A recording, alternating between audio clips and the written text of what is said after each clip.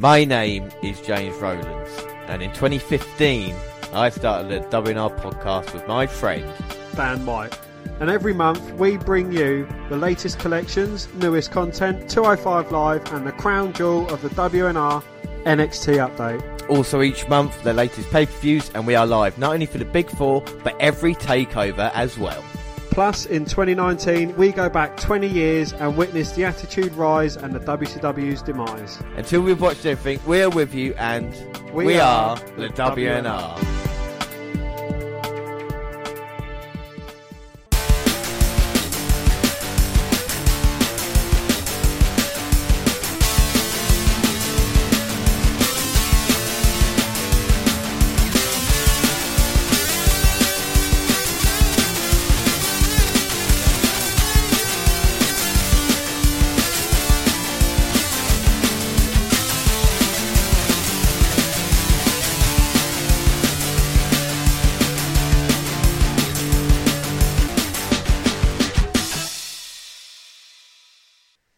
Yes, hello, I am James Rowlands, and as always I'm joined by Dan White. Today it's WNR199 Part 2 as we continue the W Network review for January. But before we do anything, let's start with the alternate intro.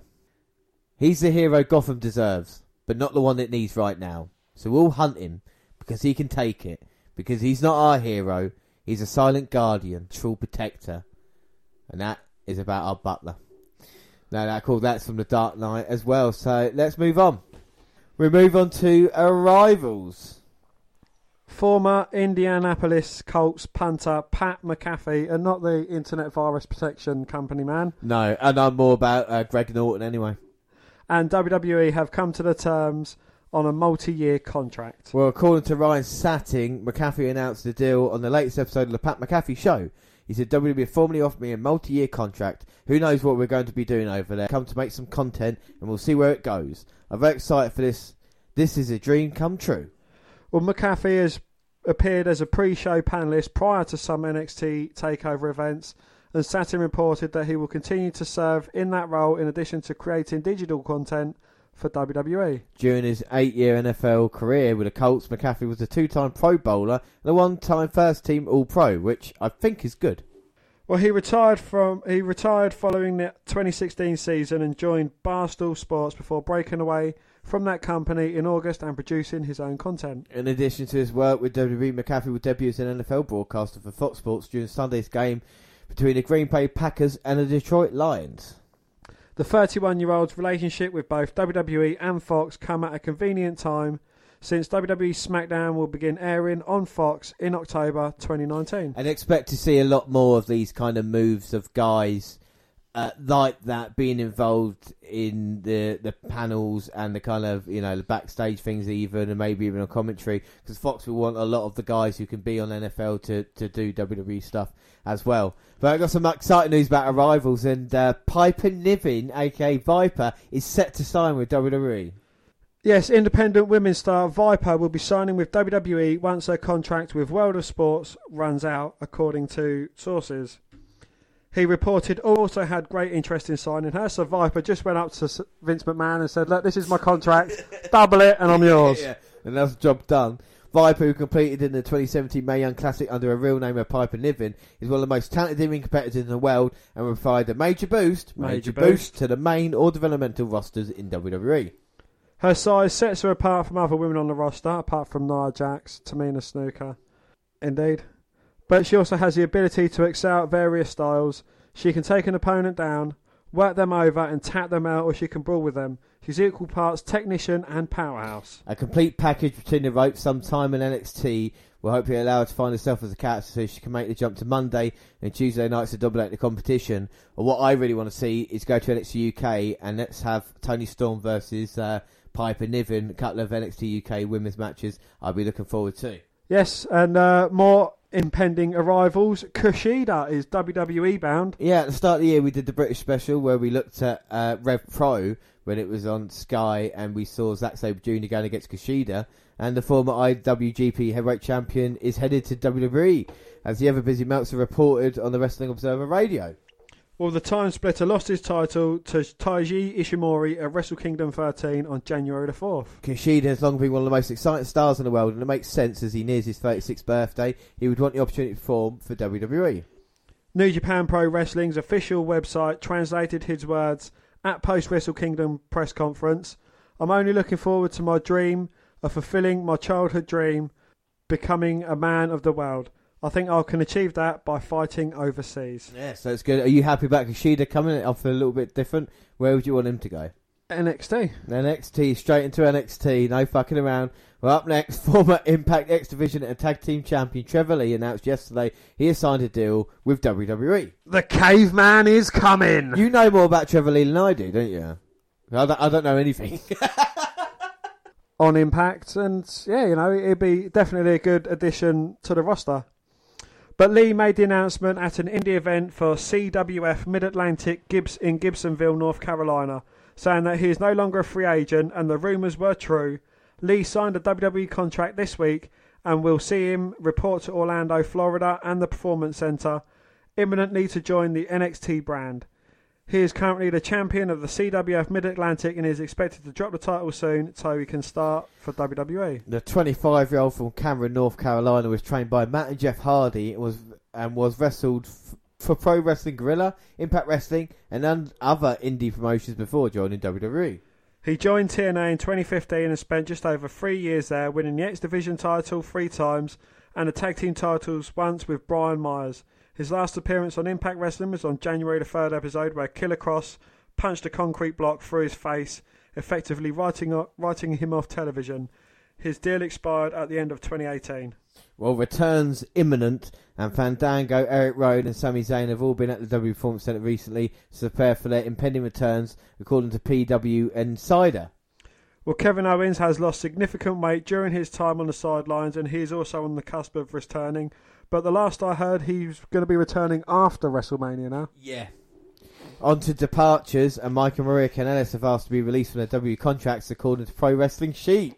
Per the write-up, the 205 Live couple have been upset with the way they've been pushed and promoted by the company since signing, or in Maria's case, re-signing, in June 2017, and finally decided to ask the company to let them go a few weeks ago. Yeah, I've never seen you so excited about a story. The Canellises have struggled to make any kind of impact in the company. They barely make television. While switching to 205 Live, they should improve their fortunes. Isn't working out. Mike hasn't wrestled a single bout, televised or otherwise, since the Cruiserweight show's 5th December episode, so his and Maria's frustration is understandable.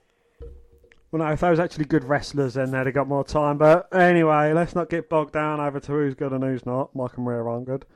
Whether or not WWE actually granted the duo's release is another matter entirely. Vince McMahon could do as he did with Neville and hold Maria and Mike to their contracts, forcing them to sit on the sidelines for an indefinite period of time. This is even likelier now that All Elite Wrestling is around, and with the labour market more intense than it has been in decades, WWE could retain the Canellises so the competition can't sign them. Alright, Maria Kanellis, she asked for WWE release. And some of Maria Kanellis' social media postings could be read as responses to reports she and her husband might ask for the release from WWE. They were definitely intending to refute rumours about how the pair conducted their business for the company leading up and shortly after signing in 2017. But those didn't silence the rumour mill or Twitter and Instagram users adding to it. So Kanellis was more direct in this Instagram. Well, she went on to say, I was not going to phone calls and emails about it.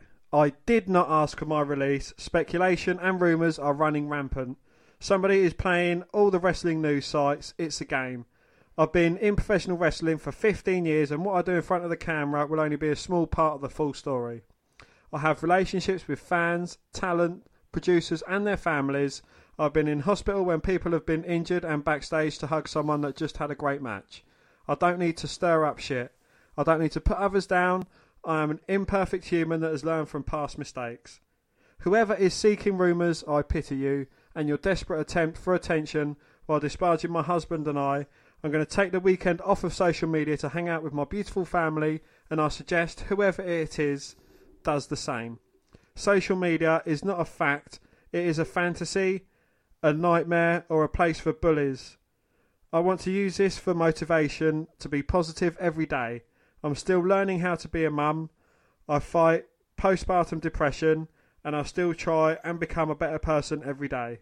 I don't need this made-up extra stress. I hope everyone has a wonderful weekend, and thank you for your support. So, Dan, I've just got one question for you. When did you post the fact that Maria and Mike had trying to hand in their release? Because you were very on the ball to this story. I might say you broke it to me at least 3 hours before I saw it on Tinternet. Oh. Well, is it mainly 50% wishful thinking and 50% wishing it's true?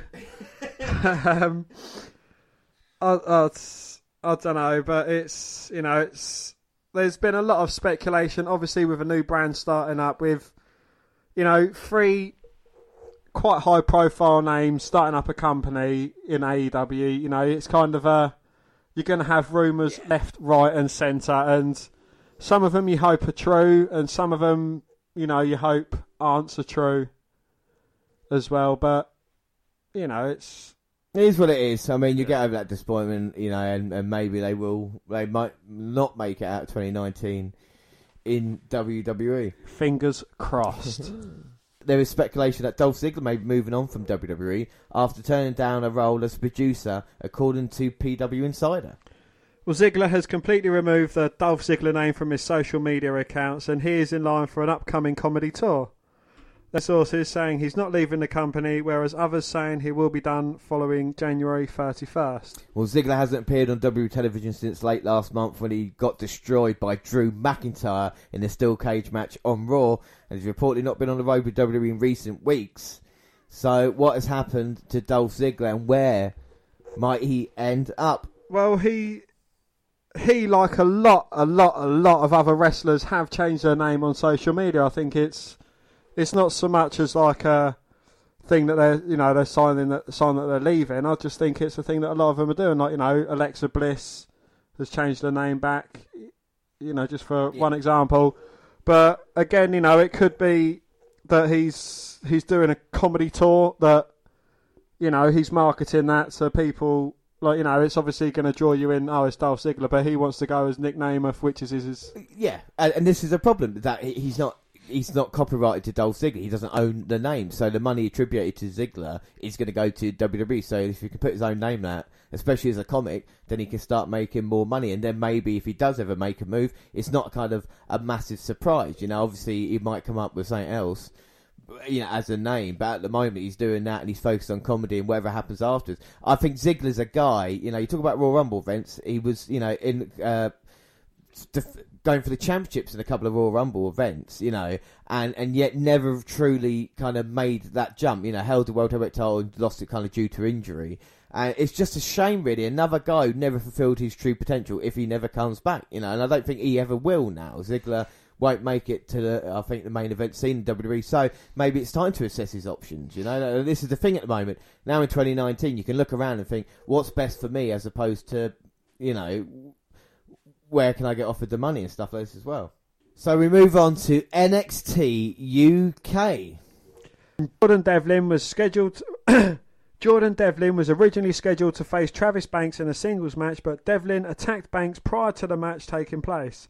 This led to Johnny Saint coming out and deciding to give Devlin a new opponent, which turned out to be former WWE Universal Champion and soon to be future Universal Champion at the Royal Rumble, Finn Balor. Well, Triple H said it's about launching brand, and we're extremely cool with it. It put a lot of eyeballs and puts a stamp on the brand for what it means for Finn Balor to come here.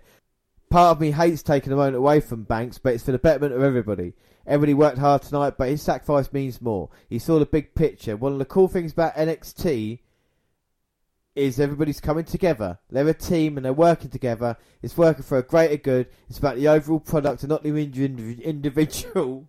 And not the individual. That's the way he took it.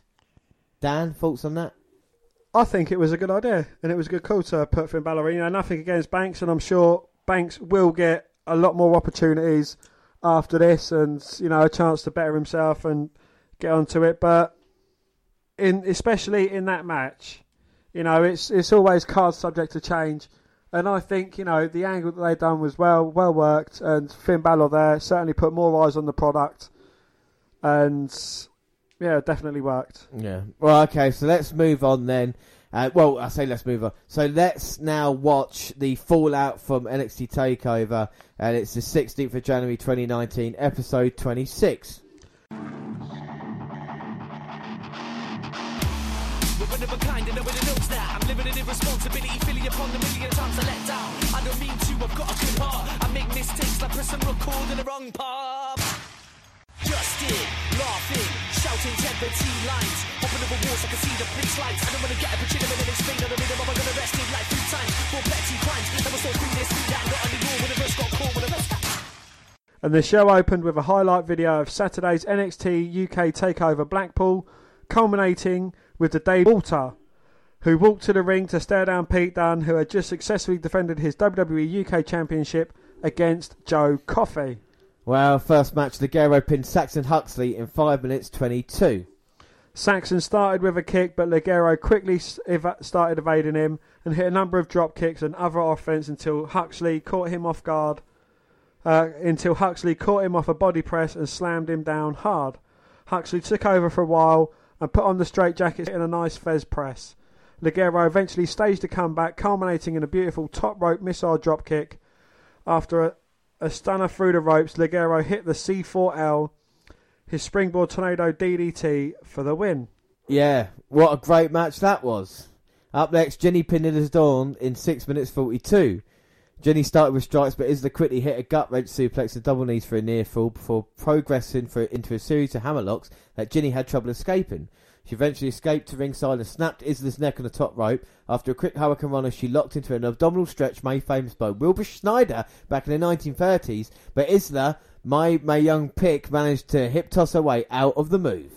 Well, Jenny wasn't finished there and she hit a flatliner into the turnbuckle for a near fall and locked in a Cobra Clutch. Isla came back with a backdrop driver and then got Jenny into a gory special, which Jenny hit a victory roll of, but ended up on the bottom of a near fall. As Isla went on to the top rope, Jenny drop kicked her legs out and hit an X Factor off the middle rope for the victory. Well, Nigel and Vic talked about Travis Banks, who was attacked by Jordan Devlin before their match could officially start.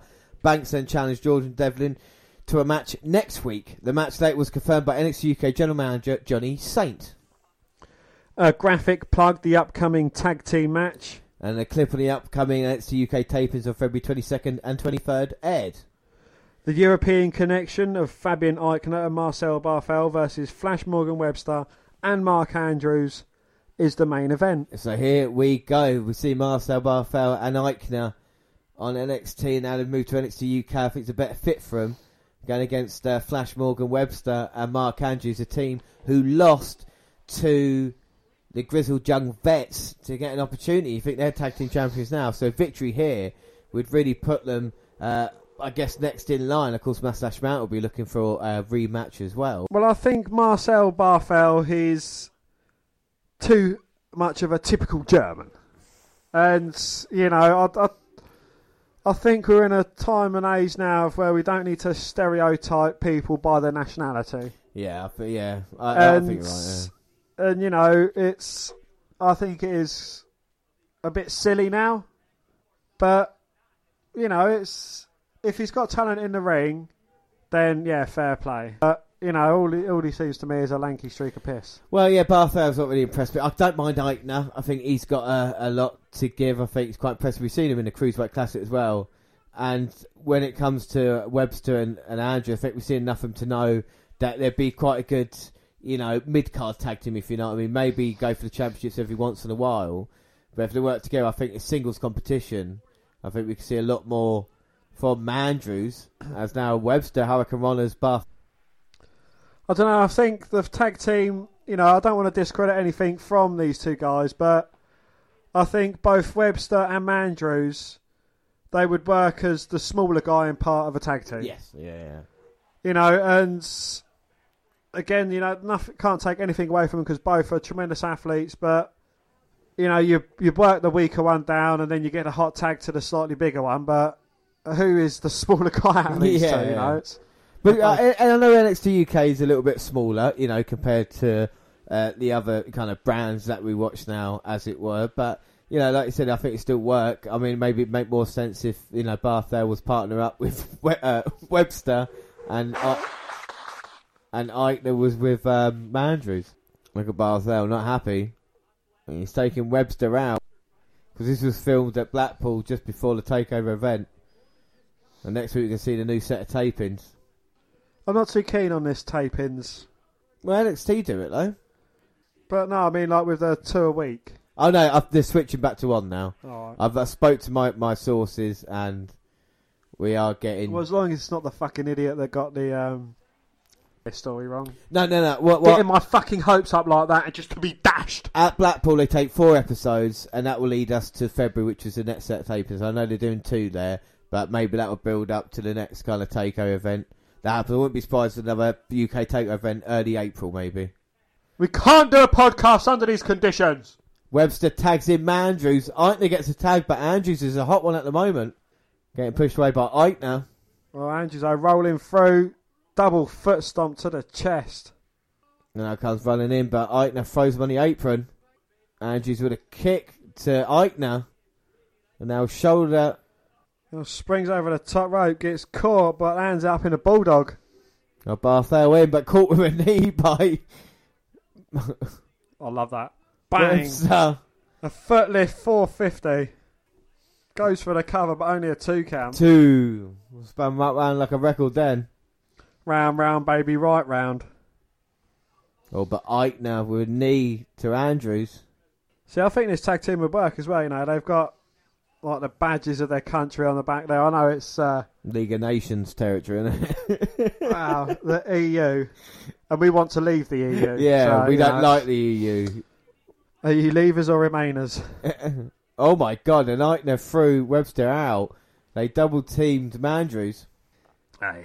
But couldn't get him down, and Andrews managed to kick out. But now he's in the wrong part of town. The EU connection. But Andrews trying to fight his way out, ducking under a clothesline attempt, but getting caught and planted and punted. Well, spinebuster and kick. Webster's in low, managing to stop it. And now the big German's in. Looking to take Webster out, but Webster holds onto that second rope. And says 9! Well, Webster's a weird looking dude, but he lets down Barthel. You told me I look like Webster. Well, Barthel just says Shizen, and now Eichner's got hold of Andrews. But Andrews reverses it with a lovely Hurricane Rana, sends them both to the outside. Tags in Morgan Flash Webster, and both men are going to do some stereo diving over the top rope. And that was beautiful there by both men in stereo. All right. Throws him in. Tags in Mandrews. And now Webster going to go Hulk on, but Eichner powers him up. Uses him as a spear to take out Mark Andrews. Turns Morgan Webster inside out after tagging in Fabian Eichner. And Barthel there with a kick to Andrews. Brainbuster suplex. 1, 2. Oh! I thought it was over then, but Mandrews just managing to kick out. And now the crowd on their feet. You see? Now that is fucking respect. Not like them ignorant fucking twats sitting on their fucking asses at 205 Live. Yes, exactly, yeah. I mean, it's just, like you said, it's what the British crowd is all about. And yet they won't give us a fucking WrestleMania. Disgusting, isn't it? But Mandrew's fighting off Eichner and Barthel. But for how long? Double overhead kick. Mandrews does stuff that you just don't see anybody else doing. He's got a certain balance about him as well. Off the second. Gets caught, but turns it into a tornado DDT. Tags in Webster, who goes up top. Well, Webster always loves to go up top as well. Senton bomb. Goes for the cover. 2. Oh. And Marcel went there to stop it. Well, Marcel went to pick up Mandrews. He hit him with a... Oh. Eichner grabs hold of Mark on the outside. Oh my god, he sends Mark Tynes right to the barricade. Oh, and a knee to the face by Eichner. Oh my word, Eichner back in.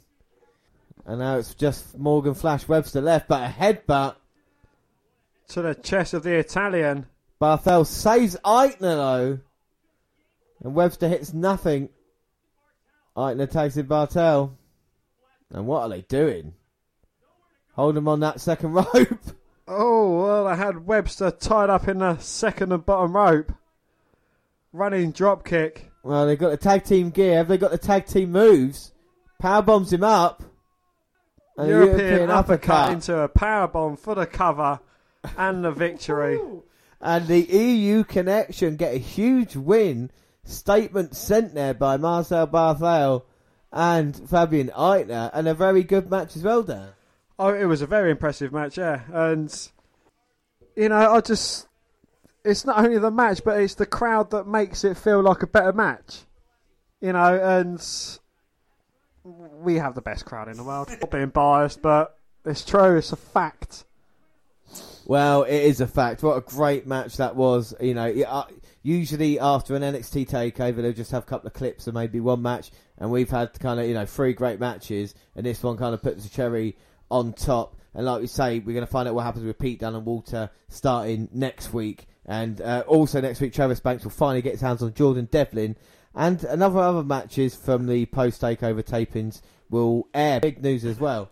We can officially announce that NXT UK will be joining us on the WNR podcast when we catch up with it on the WWE Network review every month. Yes, it will be joining NXT and 205 Live. NXT UK now apart, and what a show the WWE Network review is each month as well as we move on. All right, so we move on, Dan, and it's time for your Raw review and SmackDown summary. And there was there's 3 big talking points this week on Monday Night Raw. The first one was Finn Balor. Well, we'll just go back it off with Braun Strowman. He was pissed off with Baron Corbin after Baron Corbin had mocked him, so he chased him down out into the arena. Elias on his guitar said that Corbin was next to Vince McMahon's limousine, or next to the limousine, or in the limousine. So Baron Corbin took it upon himself to smash the window and rip the door off the limousine. Vince McMahon showed up and said, I'm going to fire you $100,000, and on top of that, I'm going to remove you from your match in the Royal Rumble against Brock Lesnar. To which Braun Strowman responded by tipping over the limousine. I mean, we've seen the feat of strength of him tipping over. We've seen the feat of strength of him tipping over an ambulance, but to Vince McMahon's limousine as well. I mean, well, I mean, the story is Braun Strowman hasn't been cleared to compete. That's why there was no altercation between him and Lesnar a couple of weeks ago in Raw. That's why he's been taken out of the title match. WWE Hall of Famer superstar Billy Graham has criticised the company after the decision was made to replace Braun Strowman with Finn Balor as Brock Lesnar's opponent at the Royal Rumble. Well, taken to Facebook, Rollins said it was odd that the Monster Among Men, who has shown superhuman strength, hasn't been able to beat Lesnar, who has been replaced by someone smaller. He said, does anyone in their right mind really believe Finn will have a chance in hell of beating Lesnar? I would want my money back immediately. Word is, Finn Balor will spend 3 hours getting his spray paint demon gimmick on to help him beat Lesnar, who it looks to me outweighs Finn by a good £100. And like I said, Dan Strowman was removed from the match for this week on Raw. Strowman was removed from the match on this week's Raw after destroying Vince McMahon's car. Limousine. There had been speculation that Strowman was pulled. I already said that. Well, Balor replaced the greatest Royal Rumble winner after defeating John Cena, Drew McIntyre and Baron Corbin in a fatal 4-way. His post by saying, damn, the WWE sucks when it comes to talent. I bet Cody Rhodes and his crew will outdraw WWE head-to-head every time. Truly a colossal scam by the WWE. Man, do they ever suck. Graham has lambasted the WWE a lot in recent years, notably criticising Ronda Rousey holding her own against Triple H in a debut match at WrestleMania 34. Now, Dan, what do you think about Finn Balor against Brock Lesnar? Well, I think if you look back at it, what are the best matches that Brock Lesnar has had in recent times? A match against Daniel Bryan, who is the same size as Finn Balor, who come very close to beating Brock Lesnar. Mm-hmm. A match, you know, who was the other small guy? AJ Styles. Another great match.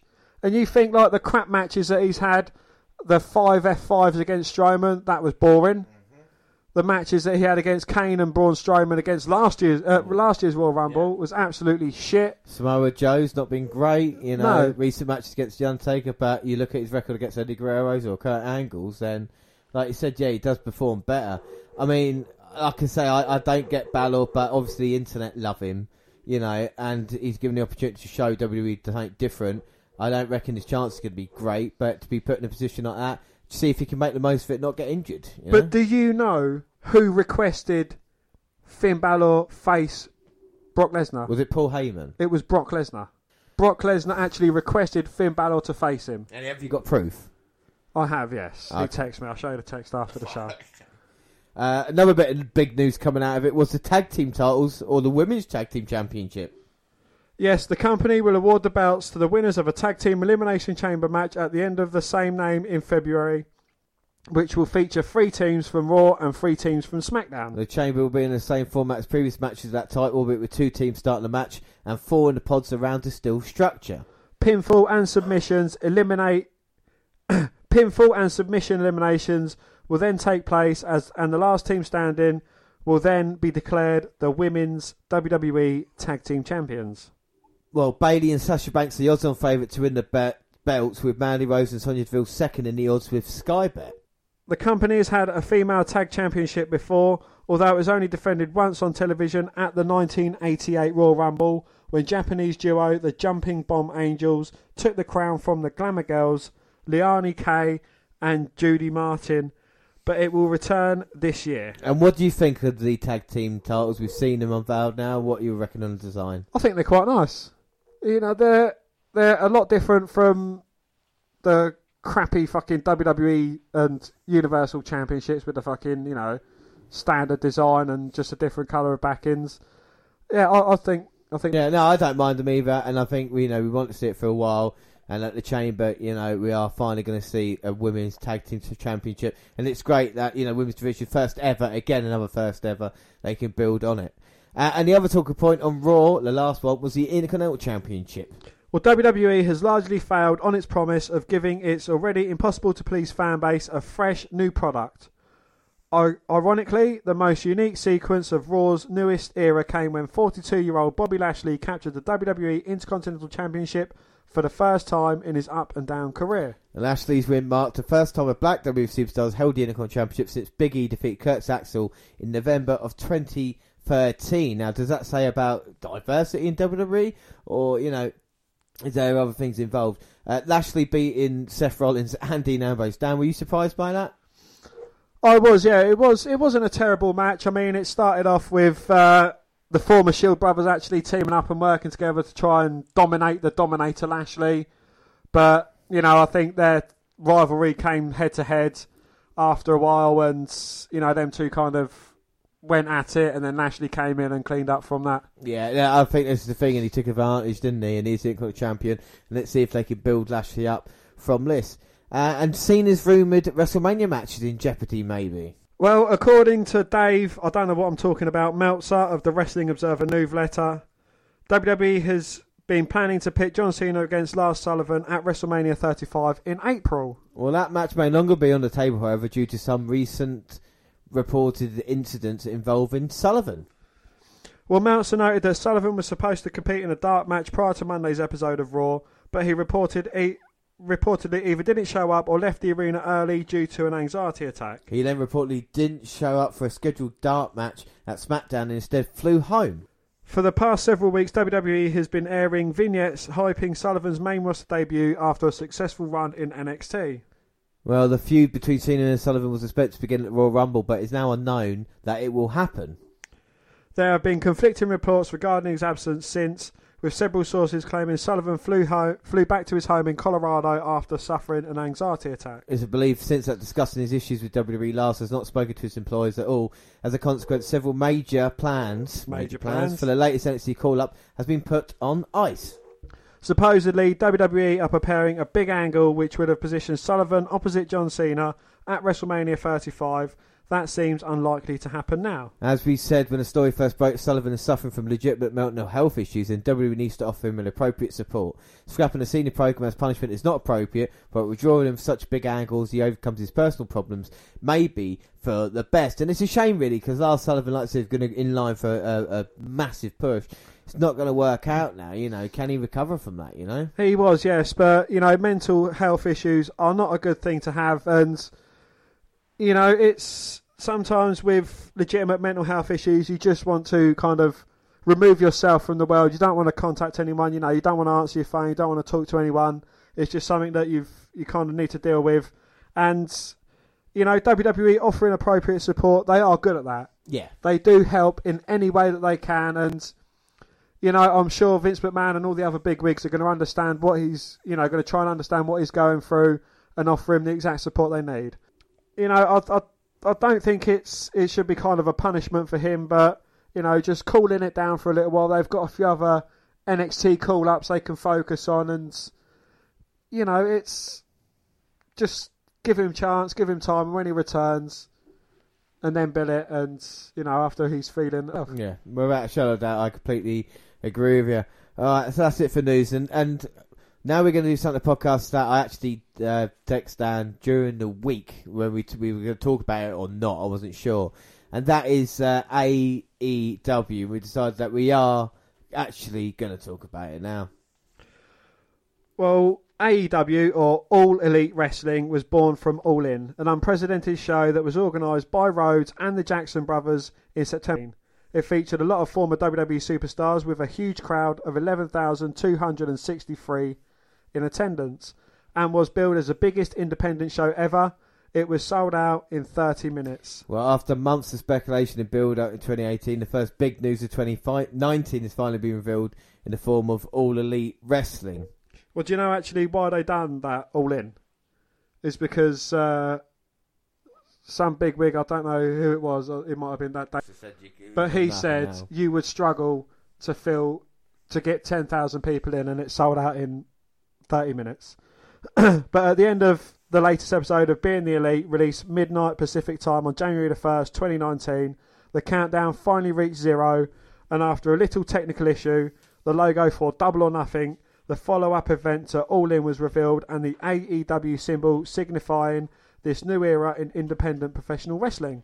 The Young Bucks, Cody Rhodes and Hangman Page were included in the reveal of AEW and Double or Nothing. SoCal Uncensored, Christopher Daniels, Frankie Kazarian and Scorpio Sky was also part of the episode. Well, there was a Double or rally and press conference at the TII Bank Field, the home of the Jacksonville Jaguars, Florida, at 5 p.m. on the January the 8th. And they said there was a special announcement from the Elite in person, as well as appearances from special guests. Yes, the AEW has been rumoured since October, I think we mentioned it, with trademarks of the promotion being filed in November. It is believed that Tony Khan is at the forefront of the promotion. Khan and the son of billionaire Sadid Khan, also a major player of both Premier League football club Fulham and NFL franchise Jacksonville Jaguars, is how it's pronounced. He is a long-time professional wrestling fan, and Cody was spotted in the director's box at a Jaguars game late last year, fueling further speculation. All Elite Wrestlers made a firm statement of the intention to rival the WWE and give fans what they want from the new wrestling promotion following their rally in Jacksonville, Florida on Tuesday. With the back of the seed and Tony Khan, owners of Fulham and Jacksonville Jaguars, Cody Rhodes and the Young Bucks, Nick and Matt Jackson have launched a brand new wrestling promotion and giving fans plenty to be excited about already. Here's everything we know about the new venture. Well, they have vast resources. Tony Khan has been confirmed as the company's president, and the Khan family have a fortune estimated at around $6.3 billion. They already own Premier League club Fulham and NFL franchise Jacksonville Jaguars, but this is their first venture into professional wrestling. In contrast, WWE boss Vince McMahon is worth around $2.9 billion, so they can certainly compete. And followers in England, I'm sure they certainly know exactly how well they're doing with Fulham. Bottom of the league. Cody Rhodes and the Young Bucks role in AEW. Well, a statement released by Rhodes revealed that all three men will serve as executive vice presidents of the company, and the Bucks will be responsible for booking the events. All three are also, of course, contracted as in-ring talents. It will be interesting to see how the young bookers and contenders. AEW's first event. Well, as a follow-up to their ultra-successful All-In event, AEW have already announced Double or Nothing. We have now learned that the event will take place on May 28th in Las Vegas at the MGM Grand Garden Arena. Seeing as this is likely to be the next big event for AEW, expect them to pull out all the stops to properly raise the curtain for this promotion. Their first signees. Hangman Adam Page, alongside Rhodes and the Bucks, was the first to put pen to paper. Well, days after, Rhodes' wife Brandy Rhodes has signed her performer and chief brand officer, and Britt Baker, a partner of Adam Cole, will join her in the women's division. BJ Whitmore, Danny Massey have officially signed to work with the promotion in backstage roles too. Well, they've got some big name they've got some big name signings. Chris Jericho and Pac, aka Neville to WWE fans, are two of the biggest signings the promotion has landed. WWE legend Billy Gunn has come on board as producer, and SCU trio Christopher Daniels, Frankie Kazarian and Scorpio Sky have joined the fray from Ring of Honor 2. Joey Janela is another well-known independent name to have signed on the dotted line. Why hasn't Kenny Omega signed with All Elite Wrestling? The Elite have become big deals in the wrestling world for many reasons, but chief among them has to be their YouTube show, Being the Elite. Well, Omega's been at the forefront of what the Elite is, and one would think he'd been the poster boy of the original announcement. He's certainly conspicuous by his absence, and given that he dropped the IWGP heavyweight title to Hiroshi Tanahashi at Wrestle Kingdom 13, and Dave Meltzer said WWE has made him a very good offer. He must be at least considering jumping to Vince McMahon and co. Chances are he's still deciding. Well, there's been a bidding war between AEW and WWE for the signature of Kenny Omega, and the rude departure of the Revival are currently in Vince McMahon's company. The Revival's WWE future is up in the air once more, with reports that company officials fear that Scott Dawson and Dash Wilder are on the verge of finishing up with the company. Well, there's no indication that Joe have actually asked for the release, despite intense speculation yesterday. Sat writes that he's informed WWE sources have reasons to be very fearful that Revival are done, and it may relate to an undisclosed situation that went down behind the scenes on this week's WWE Raw. This is no great surprise. Greatly missed on WWE's main roster, Dash and Dawson have made little attempt to hide their frustrations on social media, and recently wore tights adorned with hashtag FTR, i.e. fuck the Revival, or free the Revival, or forever the Revival, on Raw. Regardless, if they do ask to be let go, Vince McMahon is under no obligation to turn them loose, and may choose to retain a tag team that would undoubtedly major asset to All Elite Wrestling. Dash and Dawson defeated Lucha House Party on this week's Raw, though the main roster has never presented them as the top guys they've purport to be. Reaching 11 in the world's biggest promotion may now be impossibility. Many more rumours on social media, such as Goldberg, Goldust and AJ Styles, whose contract is up in April and wants a lighter workload. It will be interesting to see what happens in WWE now that they finally have some worthy competition. Well, WWE tried to sign Rhodes and the Young Bucks month. Well, it was reported in December that Rhodes, the Bucks and indeed Page turned down major money deals from the WWE, reported to be multi-year deals that are worth more than 7 figures annually. Well, whether the W saw AEW come in or was more or not is up for debate, but given the buzz that had been created by the independents, they had to try. Well, a potential TV deal, and to truly compete with WWE, AEW will need a TV deal and a decent one. Well, while a official deal just yet, it's rumoured that TNT TBS are interested, and Khan is pulling the strings in that deal.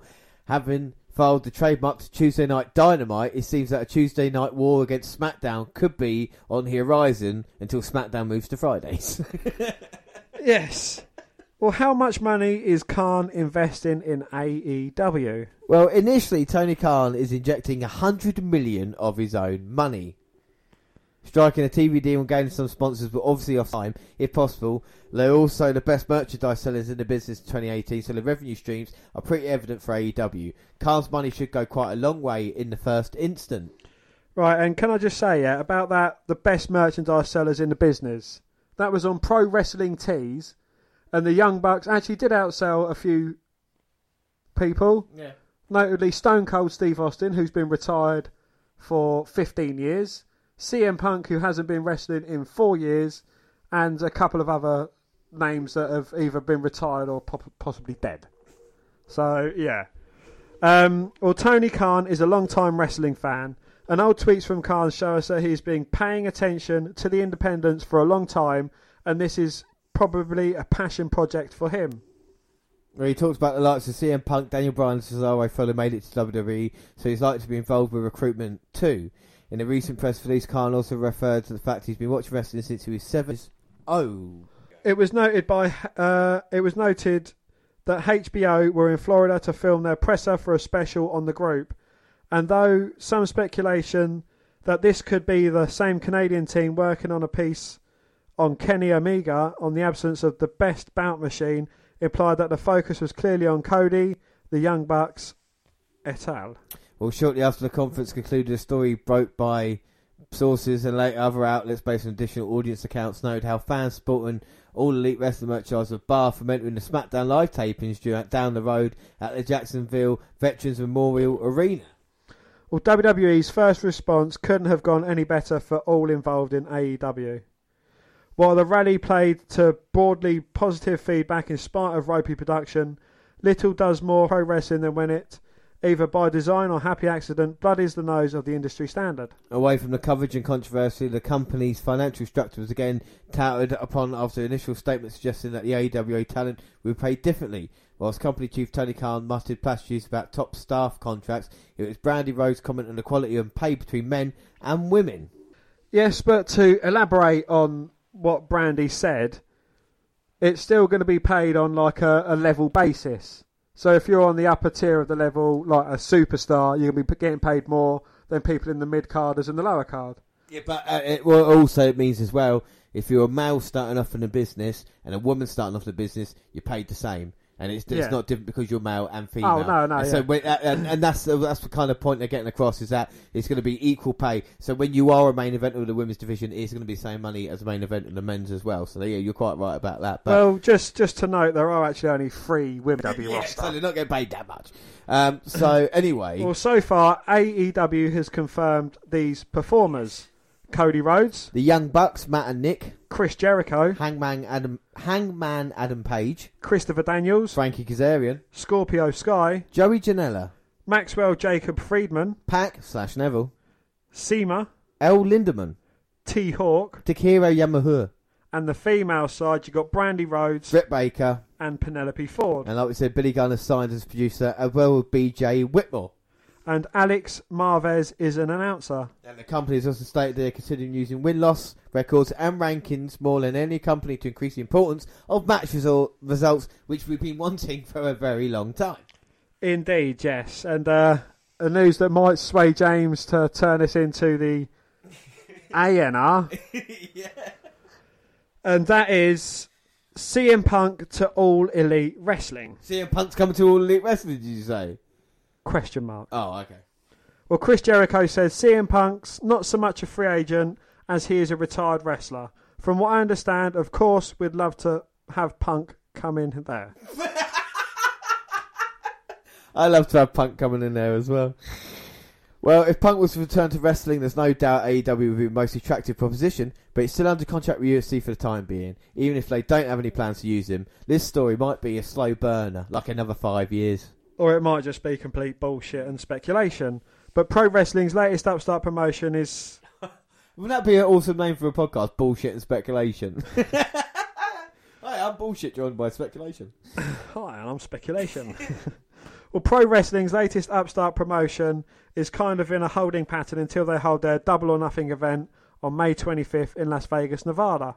Looking to stay sharp, Christopher Daniels, Frankie Kazarian, Scorpio Sky, the Young Bucks, Hangman Page, Brandy Rhodes and Cody Rhodes all made an appearance at Southern California Indie Federation Bar Wrestling last night on January the 16th. The trio of Daniels, Kazarian and Sky were already booked in the main event, but after the match is when it all elite hell broke loose.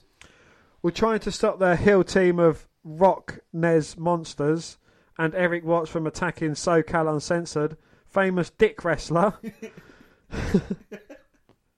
Joey Ryan came out to calm the situation.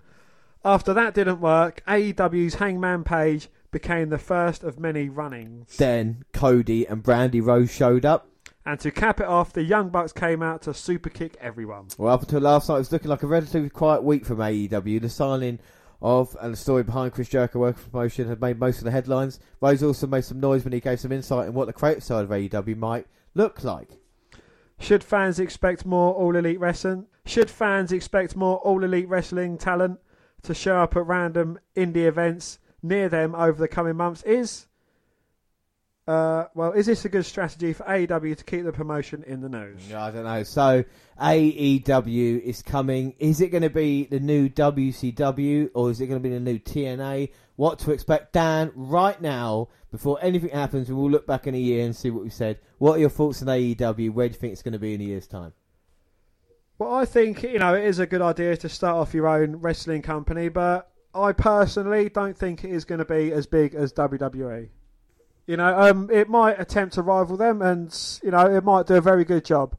But with the likes of, Impact Wrestling, that was started by a former wrestler who wasn't happy with WWE. Look what happened there. You've got Ring of Honor. You've got NJPW. You've got, so many different promotions. Yeah, they are internet darlings, but, getting hyped up over selling out an 11,000 seater stadium, it's pretty much what Raw does. Yeah, no, I think you're right about that. Well, they do that, but I hope it just brings renewed competition. Because the thing is, we've seen promotions starting in the past, and you need a kind of money to back it up. And with Khan, like we said, 100 million, he's obviously serious about this.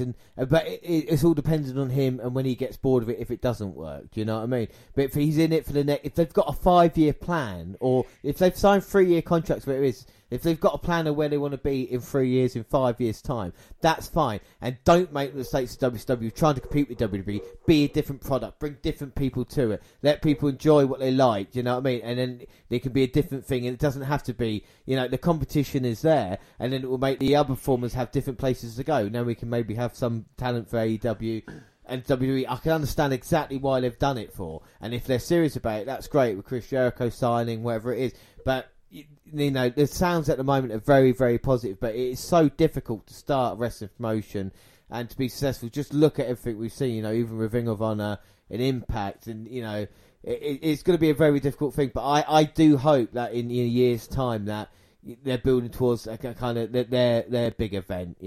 One thing I do love about it is the fact Cody Rhodes, basically doing what his dad did, 30 years ago. When you think about part of a company that was competing against the WWF at the time and being creative and coming up with ideas, like he coming up with the War Games, and stuff like this, very similar to that. The only problem is how long before people think that they're taking advantage of their roles, and is it going to be like Jeff Jarrett winning the world title in TNA and then breeding success, or they're going to build up other guys? But I'm very excited about it, I'm excited about it, but there's annoying things, all these rumours that have been going around and, people just going off speculation and what they think's going to happen and this, that and the other. And, they see it as kind of a rivalry. But if you're a wrestling fan, you enjoy all types of wrestling. Yeah. Whatever it is, whatever the company. And if people want to start their own wrestling franchise up, fair play to it. But I remember Khan saying that he'd been a fan of football since he was 7 years old, and he bought Fulham, and yeah, look what happened there. But exactly. He invested. They spent 100 million of players in the summer as well, so they do spend money on it. But it has to become a success, and this exactly. is what we're throwing money at a situation is something that I don't want to see, and especially with Vince McMahon in response. Oh, fuck it. If it's billionaires doing it, do you know what I mean? Let them... Yeah, but the thing is, I don't want to see them throw money at it. I want to see them performing in the ring. I want to see them, I want to see them doing the actual, what they do in the ring. And if that means Vince McMahon is saying, well, I'm going to take a step back, Triple H, you run with Raw and SmackDown, keep NXT ticking over as well. You've got Shawn Michaels there. You've got Albert there as well. If they keep doing what they're doing with NXT UK and, just improve the product overall. Yeah, no, hopefully at the end of it, if we're getting an even better wrestling experience, again, whatever franchise you watch, then, what's the harm in that? It is all for the benefit of better wrestling, but I just don't want to see them, well, I might sign with AEW, so I want more money from you. and people that certainly don't deserve it, i.e. the Kanellises, well, you know, putting out rumours that they're going to sign with different companies just to get more money to sit on the sidelines and do fuck all. But I think it's the interesting thing. If they, we'll see where it goes from here. Like I said, the next event's coming up, and there'll be a lot more noise, you know. And there's a couple of rumours that I don't believe, and we'll just see what happens with it. WWE have obviously, you know, very strong footing at the moment, so you can't direct compete with them. But if it brings more interest and like I said, more competition to wrestling, then that's a great thing, you know. And there you go. I think we leave it there. There's the news, and that's everything we talked about. So there's only one thing left to do on the monthly WWE Network review, Dan. And it's time for NXT Update. And Dan, when does NXT Update start? Now!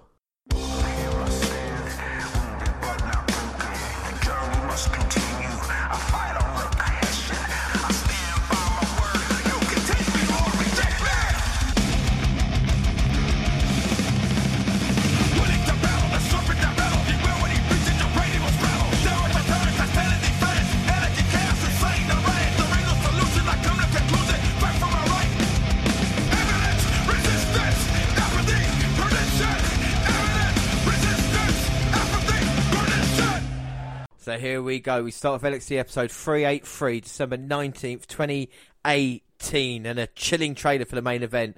Mauro Ranallo, refers to as Gargano and Black's Endgame, kicks things off before the usual opening theme.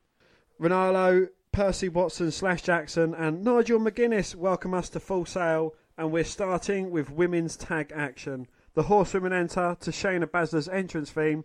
Duke is wearing a traditional two-piece pro wrestling outfit. Shafir has on fight shorts and a tankini top. Yeah, so here we go. These women cost Kairi Sane the NXT Women's Championship at TakeOver, and now we're finally going to see them debut. Shafir and Duke going up against Io Shirai, my pick in the Mae Young Classic, and Dakota Kai. And I appreciate these two women because they came out to try and even the odds when the going wasn't tough, and they've been in Kairi Sane's corner. And it's good to see. Hopefully they can pay Jasmine Duke and Marina Shafir a bit payback for what they did. But are you looking forward to this, Dan? Who's your favourite in here? Well, I'm going to go for the 4 women of UFC. I mean, the 4 horsewomen of UFC. I mean, you know, if these two guys are as dominating as their friends are, then this should be a walk in the park for them. Have you got on the Baszler train now, have you? And the Ronda Rousey train, do you think? So you think the 4... You were saying to me earlier, the 4 horsewomen of MMA could be better than the 4 horsewomen of WWE, weren't you? I think you're taking that out of context, James. Out of context? I think that's what you said to me. I think you're taking that completely out of context. I just said, you know, what's the point in debuting these 2 women if they're not going to get off on the right foot? You know, the thing is that I like Io Shirai, and that's why you've gone against her. Again, even though Jasmine Duke and Marina Shafir are so annoying and been costing everybody opportunities. It's been horrible, them interfering. Kai now might be backed up, but these 2 women are going to be green. And Kai's got a lot of experience on the side. Of course, Jess Carr referee. And Jasmine Duke's in there, thanks to Shafir's interference, the kick to the back. They've taken control, and it's very annoying. And Shafir now got hold of Dakota Kai, just pummeling away as Io Shirai looking on at ringside. And I'm sure these 2 women are being trained by your NXT Women's Champion and the Raw Women's Champion as well. Yeah, who don't, weirdly enough. She is training them up, yeah. So Ronda Rousey are probably all getting trained at the same time. Rousey's probably a little bit along. Baszler, of course, had a bit of experience. I was a fan of Baszler until she relied on the help of Jasmine Duke and Marina Shafir to keep hold of the championships, unlike Ronda Rousey, who's been a dominating champion. Like I said, easy dispatching of like Alexa Bliss and people like that during the year. But we'll focus on this now. We're looking at, I mean, the women's division NXT looks strong. Every time you think people are going to be taken away, people like Oscar, Ember Moon, or even Banks and Bayley, they kind of rebuild again, you know, and we're seeing it here. These 4, I think, will be leading the women's division, along with Baszler, of course, who is the champion of Kairi Sane, who's been out due to injury at the moment. No, you know, I can see Shirai, Dakota Kai, and Kairi Sane kind of leading the charge there. You know, hopefully Shirai and Kairi Sane have some good matches down the line as well. You know, I know they're friends I'd like to see them two in action against each other. The matches they have had, in Japan and stuff, that have been awesome. So it'd be great if they could continue that in NXT. Hopefully that is the plan. That's what I'm hoping. But at the moment with Baszler and this, it's quite a good setup with her being defended by these two as well. As Kai looking for a tag, getting stopped by Jasmine Duke. But not manages, for long. like with a scorpion kick, takes down Duke, and can she get the much-needed tag to Shirai? Nah, personally, I'd rather see Dakota Kai and Shirai win this. I prefer Nigel McGuinness. Oh, here we go. Shirai gets a hot tag. Comes in with a kick, takes down Marina Shafir. And Shafir just struggling to get up after every offensive move. 619, channeling her inner Rey Mysterio there. And now we're going to see her springboard on the way back in. West Coast pop. Beautiful drop kick to the face by Io. And she's not finished yet. And now here we go. Big knees in the corner. Shafir in all sorts of trouble. Slams her down. Just stands over. And now she's going to use the Asai moonsault. But Duke's up on the apron. Oh, Dakota Kai there to kind of remove the distraction. Moonsault. 1, 2, 3. And Io Shirai gets the job done with Dakota Kai.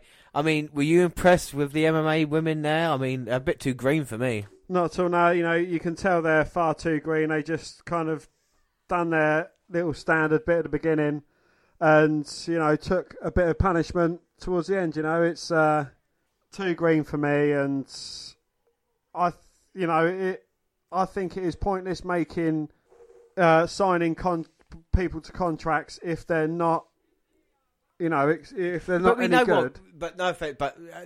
We know why they've signed them. Yeah, that's what I mean. That's the point I'm getting at. It's pointless signing someone just because of their name. You should be able to get something done in the ring, and if they're not ready for, on-screen action just yet, don't put them in. Yeah, without doubt, I completely agree with you when it comes to that. Well, after that, we get another Dijakovic teaser. He's next. But first, we get a flashback to Cassius Ohno blasting Matt Riddle after his win over Punishment Martinez. Interviewers caught up with Riddle outside of Full Sail today. He's not happy with him, but he gets it. He embarrassed Ohno at TakeOver, and he dares him to get into the ring face to face. He'll knock him out again. Bro. Dominant Dijakovic defeated Aaron Mackay after Feast Your Eyes, backbreaker rack face first into a knee lift. Well, Mack is hesitant to enter, and we see why when his first kick is shin blocked and he gets lit up with strikes. He tells Aaron time to fly before launching him out of a vertical suplex and more punishment. And then after telling us all to feast our eyes, he ends things after a couple of minutes.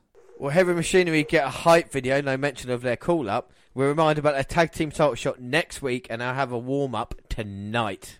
General Manager William Regal announces via tweet that Io Shirai impressed him tonight, so she'll be the final entrant in next week's number one contender fatal four-way match. Well, Heavy Machinery treated these guys via pinfall after a double compactor. The Job Squad played scared, and Otis Dozovic starts by throwing both guys around. Quick, Doza and Tucker Knight pick up their opponents and toast with them before Otis dumps his guy and Tucky runs his guy pillar to post. Undeserving Era hit the stage and allows one of the local talent to get in a cheap shot. That doesn't last, and Heavy Machinery hit their finisher on one of the dudes, but pull up and don't pin him. They hit it on the other guy, then while staring down the four hills on stage, Dozovic picks up both guys and they get it. Well, we see the competitors from the main event stage while ominous music plays, and it's going to be Johnny Gargano versus Aleister Black in a steel cage match, and we're seeing Aleister Black coming out here, and I love his entrance, Dan, and I don't know if we're turning into the other person. Do you know, like, you're starting to like Baszler and all that kind of shit, and Aleister Black, I can really see, oh, wait a minute. I don't like Shania Baszler. Well, no, you said that during the last match. You were saying how you've become a fan of it, and Aleister Black was coming out here. I like the way the smoke and mirrors and Gargano has attacked from behind. Gargano's a proper heel now, isn't he? Well, I think he's kind of fighting with himself over being a face or a heel. He's just trying to do whatever is necessary to claim the NXT Championship from his former friend Tommaso Ciampa. But we've said this before, like, you either die here or live long enough to see yourself turn into a villain. This is what happened with Gargano. The fans have definitely turned against him in this one. And Aleister Black was attacked from behind, but now he's on top. And Aleister Black's just gone from strength to strength. I think even the injury helped him, that kind of mysterious thing about him. Do you know what I mean? It's kind of, if people are compared to maybe The Undertaker or something like that, maybe not that level, but there's definitely something about the character. And I think he's been really strong on the mic, really strong on the ring, and the ring. And I think, when we were talking about it maybe a couple of years ago, we didn't think he'd come along this well. Do you know what I mean? In that way. No, we saw him in the Dusty Rhodes Tag Team Classic with Tommaso Ciampa. We've seen them square off against each other in the 205 Live Cruiserweight Classic. And, we just seen Johnny wrestling and thought, well, if he gets called up, he's more than likely going to get lost in the shuffle. Yeah. He's going to be a low to mid-carder. He's going to be like a Ty Dillinger. But kind of since his split from Tommaso Ciampa and then, returning, facing Tommaso in some of the greatest matches of the last year, and how he just completely flourished under him, and he's turned himself from someone who I would assume would be like a mid to low carder if he ever got called up, to someone who is the hottest property in NXT right now. Well, and this is the thing, it's a great match for CN and everything like this as well, and both of these guys, the kind of character development happens that doesn't happen in WWE nowadays, of where these two guys were a couple of years ago to where they are now. And I think Aleister Black with Velveteen Dream and all the matches there and that kind of feud with the NXT title with Lars Sullivan all played into the fact leading to this point. And the reason why he's pissed off at Gargano's because he had the injury, and and they did it in such a way where they played it off perfectly, where it could have been a hindrance, and they turned it into such a positive. And Aleister Black's come back so hot, and Johnny Gargano, even in defeat, like you said, he's just so strong as well. And then Ciampa in the background as champion, it's just brilliant. The interaction between the three men that they've got. I still think NXT main event is still the best thing going at the moment, men's wise in WWE. Oh, most certainly, yeah. It's as we mentioned before, you've got Tommaso Ciampa as like the puppet master. Aleister Black, this could have been Aleister Black's rematch, but Ciampa's kind of weaseled out of it and says, "Look, why don't you face each other inside a cage match?" And he's like kind of up the stakes with these two guys, and these two are definitely the next contenders for the NXT Championship. Yeah. But it's, if they're in a cage, they're going to hurt themselves a lot more than if it was a standard match. So and what I think, before these guys go up, WWE needs to clean its pipes. They need to get rid of, I'd say, about 25% they've got on the main roster before, worrying about calling up other guys, because they're just flooding it. And people that honestly aren't getting a chance, honestly deserve a chance, aren't getting that chance. But I think the thing is with WWE, they're stockpiling talent. They've got so much talent they get used. How many people on SmackDown? Ty Dillinger or Nakamura doesn't get used week in, week out. People on Raw, even on NXT, in development and stuff like that. It's just, there's not enough space for all of them. And I think they're worried if they do release them, because now with other organisations like we've seen with Dimensions. But exactly, all them, to go there, you can make lots of money in New Japan now, you can make lots of money in the independent scene. As Cody Rhodes has proved, now you've got the elite wrestling. All elite wrestling. You've got, of course, Impact Wrestling as well. Yeah. Well, no, but do you know what I mean? Like, Ring of Honor, there's a lot of places. Would you take losing, a Ty Dillinger, a Shinsuke Nakamura to one of these two guys coming up and being better treated, as opposed to, getting matches on live and just being completely wasted? I mean, Sanity, they was brilliant when they was in NXT.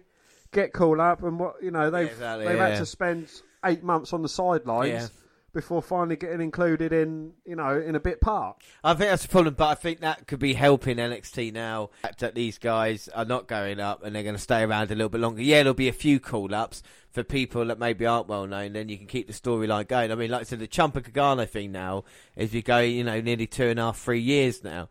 And when you think about a time of old NXT, someone like Finn Balor would just kind of go away. And yes, we know Aleister Black's going to be called up some point in 2019.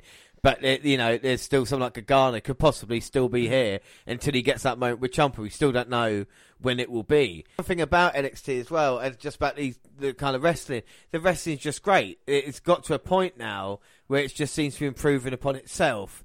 and every match just seems to deliver, especially in the men's one. You know, like, when's the last bad main event match that we've had between, like, Gargano, Ciampa, Black, CN involved in that as well, you know? Yeah. It's just great at the moment, and it's not just, you know, people... Well, you know, we could even count back. You know, you've had CN, we've had Drew McIntyre, Bobby Roode, Samoa Joe, Balor, Owens. You know, they just think how big a match the Bobby Roode Nakamura match was, and when it happened. Do you know what I mean? Yeah. The entrances and the build up that we had. And now, you know, if it happened now, but you know, kind of no disrespect to either of the guys, but a Nakamura versus Bobby Roode match on Raw or SmackDown, it'd be like, yeah, exactly, yeah. Back at the time, it was, and like you said, Finn Balor and Samoa Joe. And people like that before. Well, you know, it's kind of like these two guys getting called up, and then like in a year or so time having a match, and people are going, "What the fuck?" You know, who cares? But you know, you look back at their War Games match, and you're like, "Fucking hell!" Exactly. And this is what we're seeing in this match. Is Aleister Black started? You know, he took Johnny Gargano in, closed the cage door. Gargano looked to escape. It was kind of back and forth between the two, but now it seems Aleister Black has kind of taken control here, and he's so dangerous with the kicks and what he could do in the ring. So you know, that's how you get up, not like fucking rocking to your side. Gargano getting up slowly. But Aleister Black drops him back to the mat again with a big knee, goes for a cover, but only getting a 2 count. 2. Well, pinfall submissions or escaping the cage, and you got to think, like you said, Dan, the winner of this will be number 1 contender, but it's how much damage they inflict on each other. Oh, we've got an NXT Takeover coming up soon. Anyway, Aleister Black's going up to the top. All he has to do is just hang over the edge and drop. But no, he's not satisfied with that. So Aleister Black is winning 1-0. Well, is that a mistake, though, for Aleister Black? No, he wants to continue absolving Johnny of his sins. Well, that's right, and he comes off. Gargano tries a kick, but he blocked it. Black with a kick to the face. Comes running towards Gargano, and Gargano, though, I don't know if it's just because he's tired, sidestepped. Aleister Black hits the cage. Well, now he's probably going to regret it. And now he's in a bit of trouble with Gargano, who's shown every bit of a character that he has. How many people are Gargano portrayed, you know, like the kind of funny, babyface, you know, hillside clown. And he's stepping on Aleister Black to get up and escape the cage. He's stepping over all the NXT universe just to get an opportunity to Ciampa, and Black's in his way. You know, they say that when you normally break up from a tag team, you get the Marty Jannetty, you get the Shawn Michaels, but Johnny Gargano and Tommaso Ciampa have both been the Shawn Michaels in the breakup of their tag team. Fucking hell! And Gargano there, sunset flip powerbomb to Black off that top rope. Huge impact, like his foot, like thrown out of a auto vehicle. Gargano goes for the cover. 1, 2. But managing to get the shoulder up at 2. 2. Yeah, well, a couple of things about the Jannetty thing is that, yeah, sometimes that does happen. Sometimes they can find the same success as others, and you know, some don't. I think with Gargano and Ciampa, it helps that they were both stars before they became a tag team, and then split a bit afterwards as well. You know, look at other tag teams like Miz and John Morrison. You know, Miz is obviously, you know, John Morrison's the Marty Jannetty now of that tag team. But back in the day, people thought, oh no, it's the Miz, but he proved everybody wrong, didn't he? You know, so it does take a little bit of time to see. Maybe in 10 years' time, we can look back at Ciampa and Gargano and say, where did it go after here? Well, you say that, but Johnny Impact, he's currently riding high. He's Impact champion at the moment. You know, and the Miz, what's he doing? Squabbling over a trophy with Shane McMahon. So, you know, are you comparing Impact Wrestling to WWE? I'm not comparing it, but I know which position I'd rather be in. Yeah, I know. What should you rather be in Impact? I'd rather be in Impact getting airtime as opposed to squabbling over. Well, why don't you do the Impact Review podcast with the friend down the road then, and get the fuck out of the WNR podcast then, yeah? And now Black fighting back. Beautiful combinations, but Gargano super kick to the face. Oh my god! And then a knee by Black. I'll tell you what, the counters for these two men, the striking involved as well, is brilliant.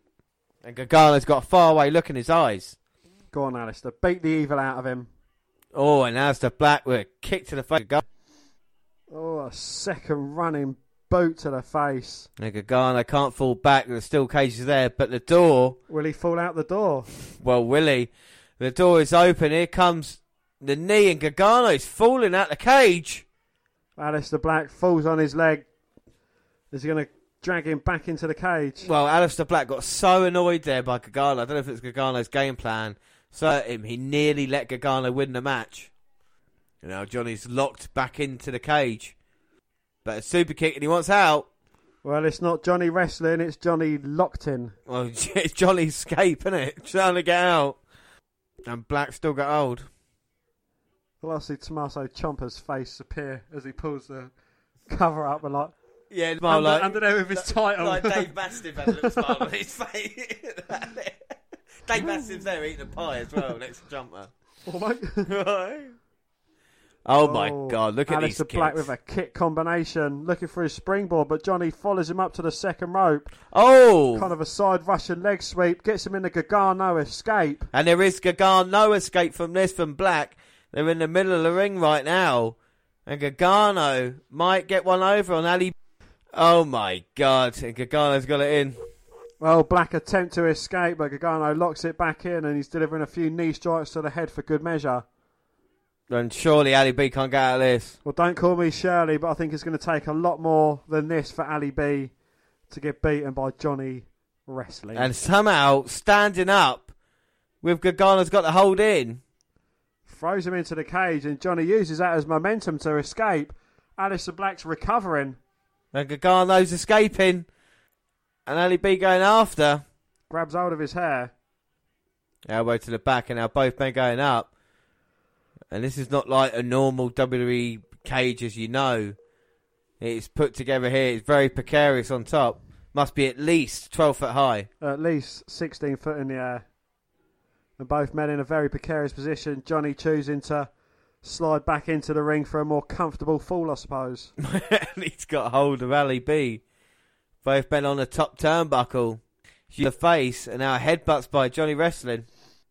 And he's looking on, and he's got an idea. And he's not done yet! Oh my God, Gargano! Johnny Gargano! He's got Aleister Black! Oh! Oh, was he looking for an RKO? Well, look, maybe for a net break, and Black blocked. Oh! Comes off the top turnbuckle, double knees to the chest. Duplex going for the cover. And at the last possible second, Johnny Gargano kicked out. Aleister Black's putting Johnny Gargano in the position for the Black Mass kick, but Johnny had it scouted. Sends Black's leg over the second ring rope and just kicks the shit out of the ring rope. Super kick to the face, picks him up. And now he's got him. And he, oh my God, javelins him into the second turnbuckle. Snake eyes. Well, Gargano there. Using Aleister Black. Aleister Black's a javelin. And the cage is the javelin catcher. My word. Johnny Gargano just ate still, and it didn't taste like a freshly prepared meal by a chef. And I tell you something, Gargano's tasted still, so is Ali B.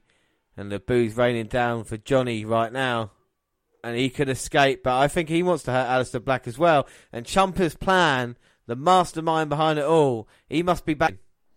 No, James, he hasn't got a cigarette in his gob. He's got a smile on his face, and he's rubbing his title belt ever so gently. And Gargano's going to look to put Black away now with a super kick. Here he comes. And Aleister... Oh my God, Mamma Mia! Aleister Black with the Black Mass kick to the face! Oh, wow. Out of nowhere. Mamma effing... Gargano is absolutely shocked by that. And he might be up before Ali B's up. Gargano is up before Aleister Black in a Black Mass kick. Oh my word. And Gargano's going up to escape. But Aleister Black crawling towards the cage door. Whoever's feet touches the ground first will win. Well, Black looking for the door. Gargano's on his way down. Looks like Johnny Gargano's going to escape first. No, I think Black's there. What? Oh! What? No! Ciampa with the door to Aleister Black. Gargano's going to escape. He's not dropped to the floor yet. And now Ciampa's beaten down Aleister Black. Was this the plan all along? Well, Johnny's choosing not to drop down. Is he going to go down and beat the fuck out of Tommaso Ciampa? Well, I think he is. I mean, maybe he thinks Ciampa's the man behind this all, wanting to take out Ali B instead of himself. And the look on Gargano's face. Ciampa's in for it now. Oh, Gargano's furious, and he's looking at Aleister Black. The crowd are chanting DIY. DIY, we all know about them, what they used to be about. And are they going to go back and repeat history? Oh, my God. Gargano, don't do it, Ciampa. What's it? It's like he can't not. The DIY kick and knee. Well, they catch Aleister Black with the meat in the middle. Oh, my God, DIY. Back together just for them, but I don't know what the look is. Ciampa is smirking. No, James, he hasn't got a cigarette in his gob. He's got a smile on his face because I think he's pulled Johnny Gargano straight into his trap. And he goes out, shuts the door. It's all legal in a steel cage match. Goes for the cover. 1, 2, 3. Johnny Gargano wins in a hellacious steel cage match. I don't know what to think about DIY. I don't know what to think about Ciampa and Gargano. But Dan, what do you think of that match? I don't know what to think, do I? I don't know, it's still, like, this storyline, it seems like it's evolving. Is Ciampa trying to lull Johnny wrestling into a full sense of security? Is Johnny Gargano kind of fixated under a spell from Ciampa? It looked like that, didn't it?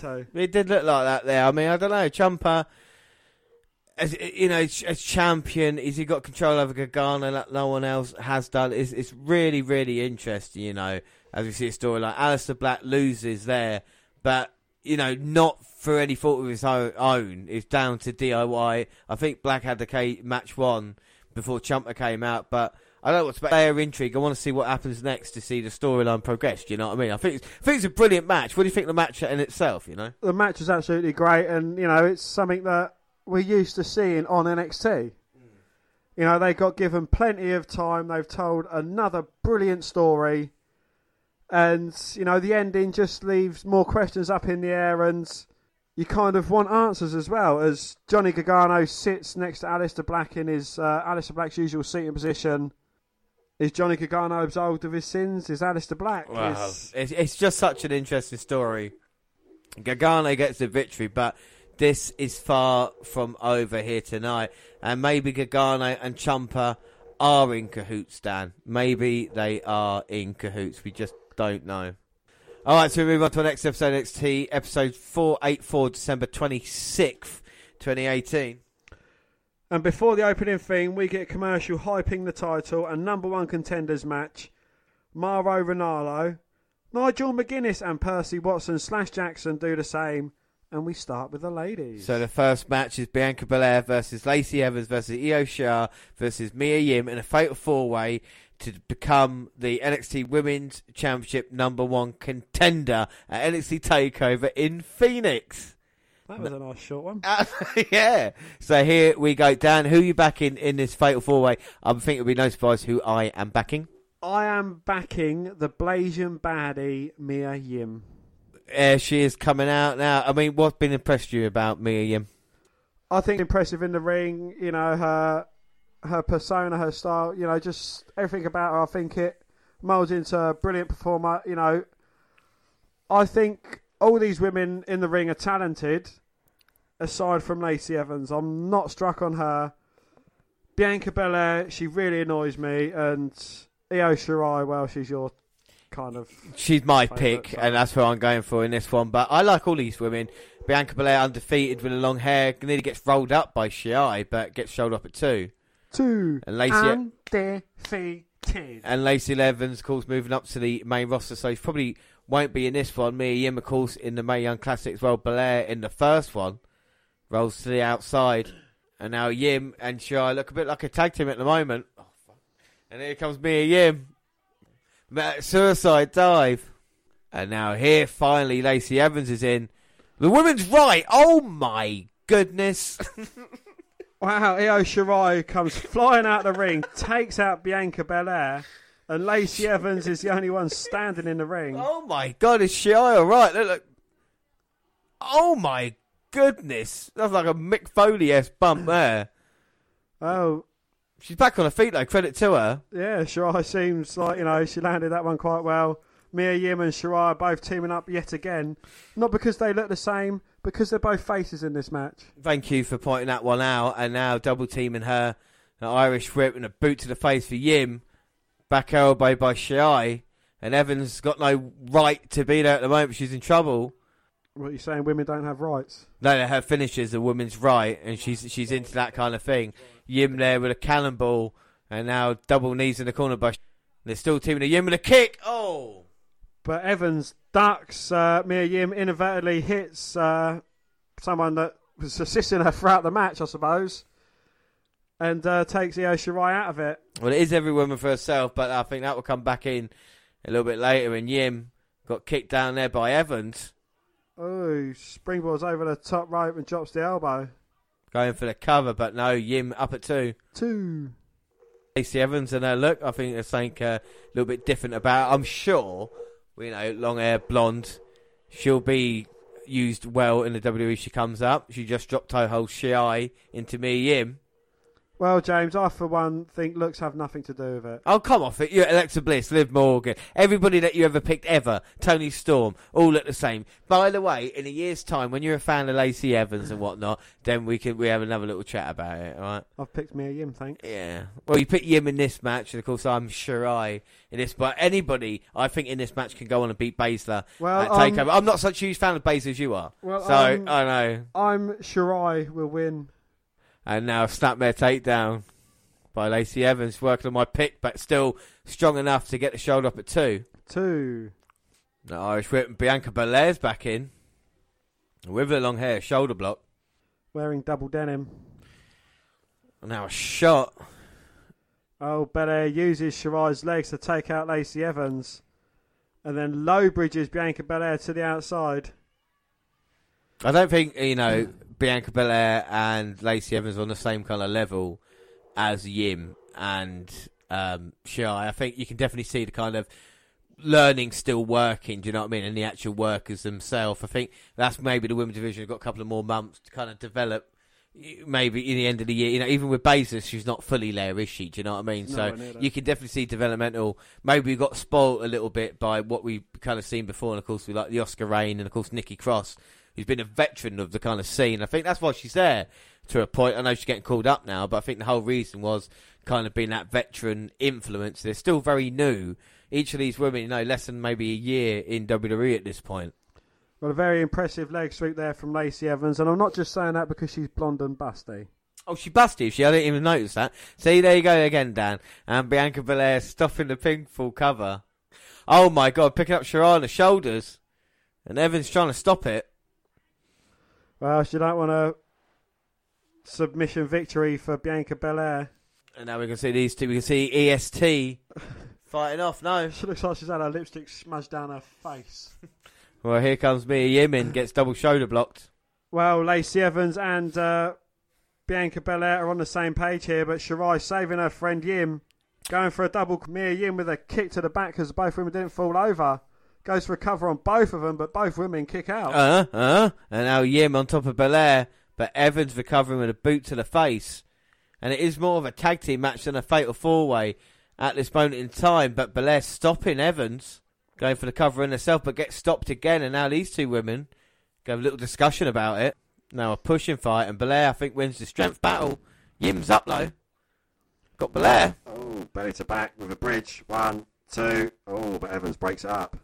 Springboard dropkick there by Shirai on Lacey Evans. That was beautiful, but oh my God. Lacey Evans takes her out with a... Bianca Belair takes out Io Shirai with a spear. Oh my God, what a huge move that was. And all 4 women are down. Are they women, are they? I don't notice race. No, I don't notice gender. All 4 competitors are down. Oh, competitors? They're not good enough to be superstars. Bianca Belair goes for the cover, but Yim gets shoulder up at 2. 2. Goes to Lacey Evans, but Evans gets his shoulder up at 2. 2. Goes to Io Shirai, but Shirai gets his shoulder up at 2. 2. And oh my God, Bianca Belair didn't go for the cover on Shirai. She went for the full Nelson, now picking her up for the slam, but Shirai rolls her up. Double foot stomp to the gut. That's it. Come on, Shirai. And a drop toe hold. Belair down. Now here comes Shirai. 6-1, 9. Shy off the top with a drop kick, sends Bianca Belair rolling through, goes for the cover. One, two. Oh, but Evans breaks it. And now sending Shy to the outside. Yim's up low.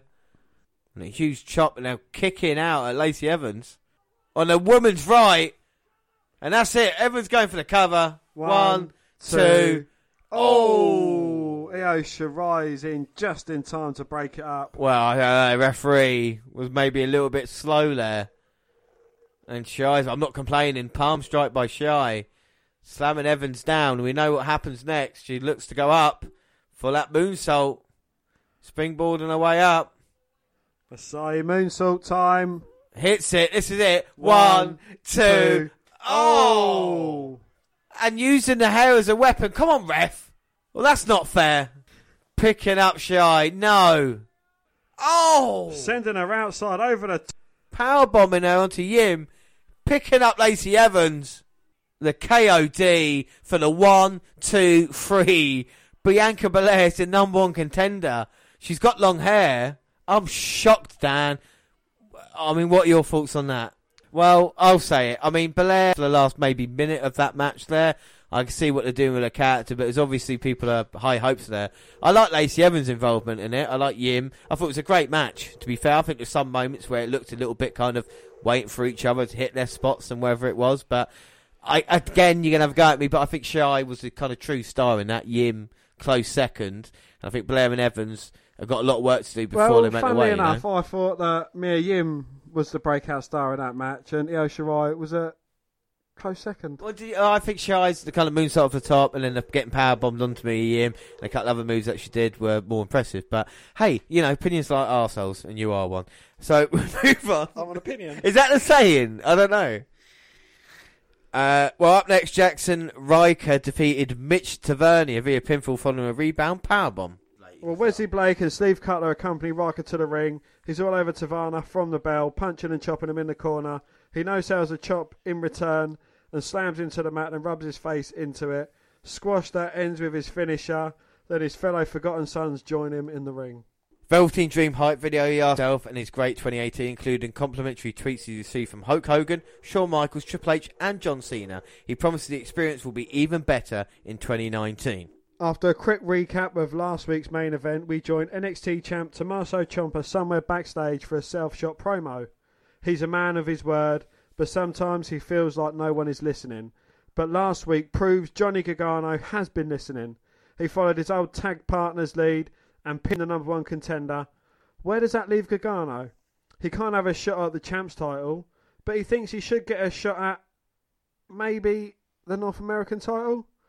He tells Johnny to think about it. This is everything they dreamed about coming into NXT unsigned. 2 kids taking over the world. Phoenix could be their takeover, and then with Ciampa as NXT champ and Gargano as North American champ. Think about it. Oh my God, Ciampa is doing it all over again. I mean, that's brilliant. I mean, Ciampa is the ultimate puppet master, manipulating Gargano. And like you said, he must be transfixed. There must be a kind of spell that he's fallen under with Gargano and Ciampa. It is brilliant storytelling. And will Johnny Gargano focus on Ricochet coming up? Well, next week we have a special episode at NXT hands out their year-end awards. Not as good as WNR awards, of course. And Matt Riddell gets another match with Cassius Ohno to keep from being a full-on clip show. Well, up next, the main event, the tag team titles are on the line. It is Heavy Machinery going up against the Undisputed Era. Adam Cole and Bobby Fish are not out with Roderick Strong and handsome Kyle O'Reilly for this.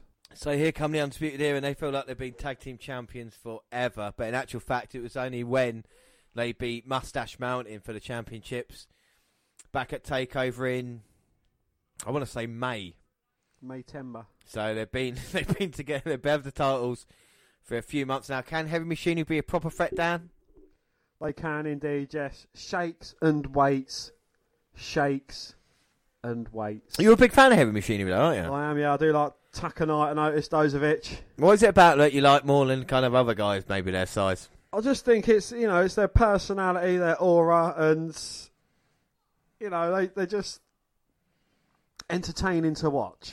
This is the thing, and I think Undisputed Era, I know you hate Adam Cole, but I think Kyle O'Reilly and Strong have been quite a good tag team recently, and I think they put forward some quite great matches. I think in War Games they did quite well.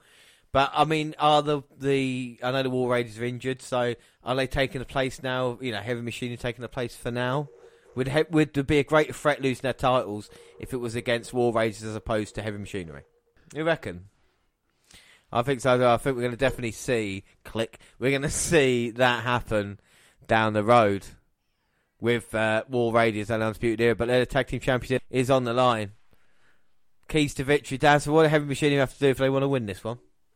Well, Heavy Machinery, I think they need to just isolate Roderick Strong because he is the prolific loser in this tag team. You know, Kyle O'Reilly, I think for his idiocracy, he's quite a talented worker in the ring. Yeah, I like Kyle O'Reilly. You know, credit where it's due. You know, we've seen Roderick Strong. He's, well, pre-joining Undeserving Era, he was... You know, he lost in pretty much everything he went for. But, you know, you just can't discredit the interference that Undisputed Era can bring. I think this is my biggest problem with NXT at the moment. I don't want it to go the same way in 2 divisions or even 3 divisions. With Adam, or 4 divisions for fuck's sake, with Adam Cole's involvement. We've seen the Undisputed Era, you know, Adam Cole getting involved and them getting involved in his behalf when it comes to titles on the line or opportunities, and now we're starting seeing that in the women's division, of course, with Shafir and Duke helping out Baszler, and of course we know the connections between those and of course Undisputed Era as well, you know, so I just don't want it to be the whole same thing, because it's, you know, we've seen enough of it going back 20 years and watching it in WCW, you know what I mean, with all the outside interference, and I think it just take away, and what we've seen when we looked at NXT UK and, you know, the takeover events was kind of how clean the finishes were, even when they were in groups, you know, they could still get the job done. And I think that doesn't take away from the face if a heel can get the job done. If you're better in just that one match, doesn't mean you're better than them overall. Just means in this one match, you know, they did get the job done. As long as you play it as that, as long as it's not a complete squash, then, do you know what I mean? Yeah, indeed. You know, and, you know, like Joe Coffey proved on 2-3 instances, you know, he can beat a competitor one-on-one. It makes him a more legitimate threat. Whereas, you know, every defence that Undeserving Era have, I know it's just the fact of coming out onto the ramp or coming to ringside, it still, like, you know, causes a distraction. And, you know, maybe they might get 1 or 2 sneaky shots in from behind as well. And it kind of, you know, it's like, well, how can you take this tag team seriously if they can't win a match straight up? Yeah, no, I can agree with you. I think that is a problem when it comes to Undisputed Era in that way, because I think they have got the talent to actually get the job done. At the moment, they tried to stop the weak link of Heavy Machinery, but they found out it's not Tucker Knight and it's not Otis Dozovich at this moment in time. And Strong's in a bit of trouble with Tucker Knight. And these 2 guys are on their way to the main roster. We're saying they might not, you know, they still might win here tonight, but on their way up as Kyle O'Reilly gets the tag. And Heavy Machinery both got both men up in bear hugs. Do you think it's deserving of Heavy Machinery to go up? No, I don't think it is. But then again, they have done it the other way round. You know, look at what happened to the Rival and Authors of Pain. That's not really worked. Whereas like someone like Elias or Alexa Bliss, who's not had that much involvement, kind of goes up and has a little bit more success. So I think with Heavy Machinery, it'd either work really well and be in title contention by the end of the year, or there'll be the new Ascension. Do you know what I mean? I think that's the only way I can see it with this team. It might be the new Festus and Jesse kind of thing that they were doing. I wouldn't quite say that. You know, I think they're a lot more talented than them. You know. Well, Luke Gallows is now part of the tag team division of SmackDown. Yeah, in all fairness, but you know, I think as a tag team, though. As a tag team, yeah, you know, these 2 guys, I think they could definitely be a serious threat for a lot of tag teams. You know, especially, you know, going against the Bar. Yeah. I'm not sure about facey tag teams. Would you rather have them on Raw or SmackDown? I'd say SmackDown. I think they get a lot more opportunities on SmackDown. Well, that'd be good. I've seen more on Raw, but then again, I always disagree with you no matter what, do I? So it doesn't really matter. If I would have said Raw, James, I would have said SmackDown. So it really doesn't matter. You know, that's happened over 200 episodes now. Well, you know, we've got the WNR200 coming next week, and it's not going to change in the meantime. As Tucker Knight was on the apron, Kyle O'Reilly distracting dancing referee, and the Messiah backbreakers Roderick Strong hit Tucker Knight, went right on the apron, down to the ring. And now Tucker Knight is just getting that leg worked over by Roderick Strong in the corner of the Undisputed Era. He's trying to get out. He's got the strength, but he's in the wrong part of town at this moment. And we've seen how good the Undisputed Era are, working the body part. You know, with Trent Seven Mustache Mountain, that's how they re-won the tag team titles. Yes, but Tucker Knight is managing to fight out until he gets his leg grabbed by Kyle O'Reilly and just whipped over the second rope. But he's still showing his power again. 2. And now O'Reilly now got the kind of ankle lock working the leg. Trying to bend it over. Well, as Tucker Knight spun over, Kyle O'Reilly adjusted his grip. And now palm strikes by Kyle O'Reilly. And I love the way he moves in the ring as well. Just got such a kind of MMA feel to him. Turns around now, grabs the arm. It's kind of taking it wrestling to the next level. Like that's the kind of style you want to see. I think it'd be good to see like Kyle O'Reilly versus like Daniel Bryan or something like that. Well, because we mesh up well. Roderick Strong with a slam. Goes for the cover, but no, Knight managing to kick out. And now Strong working on that leg of Tucker Knight. That Tucker's got nowhere to go. When he's putting pressure on the cruciate ligaments, and if you're a big man, it's hard to move around the ring when your knee's in that much pain. And now Tucker Knight is dragging him, but O'Reilly comes in, grabs Strong, and come on, ref. And this is another thing I don't like about Undisputed Era tag team matches, actually. The Undisputed Era can get involved no matter how many times, but as soon as the faces get involved once, the referee will come in and just stop it completely. See, look. He just went for a swipe on the back of Roddy Strong, and the ref was bang on him, pointing at him, like saying, don't even think about it. Didn't do anything with O'Reilly. Gives Tucker Knight a chance to clothesline Strong. Look for the tag of Dozovich. Here comes the big man. Aye, big man, and he runs straight through O'Reilly, straight into Strong, over O'Reilly again, straight into Strong again. And he's Dozovich in the competition here. We might now have new NXT champions. Catches O'Reilly. Oh, belly to belly overhead. And notice now, running into the corner of both men. Splashing a pair of them. Roddy Strong falls to the mat. Uh-oh. Are we going to see it? It might be time. Are we going to see Dozovich's worm? Bang! Straight into the elbow drop. Absolutely impressive. Oh, and O'Reilly up low with a boot to the face. Runs the ropes, but Dozovich again catches him. Tags in Knight. I don't think that's a great idea, but they're maybe looking to put him away. Strong's in low. Taken out by Tucker Knight. The referee's got no control of this whatsoever. Slingshot. And the Hoss toss. Going for... Oh! And Roderick Strong is in. And the referee didn't even fucking bat an eyelid at it. Roderick Strong is out. Referee checking O'Reilly as Tucker Knight going up. What's he going to do from up there? Oh my God, all the way up. Oh, moonsault, but Roderick Strong manages, but Kyle O'Reilly manages to roll out the way. Thanks for correcting me there. And now he tags in Roderick Strong. Comes running in with a huge knee. No! Tucker moves, tags in Dozovich. Oh, gets caught with a back elbow from Roddy Strong. Bounces off the ropes and just shoves Strong across the ring. It shows the power of Dozovich, but Strong, nice step up in Seguri. Catches him with a lariat, turns Strong inside out. 1, 2. Oh, only a 2 count. 2.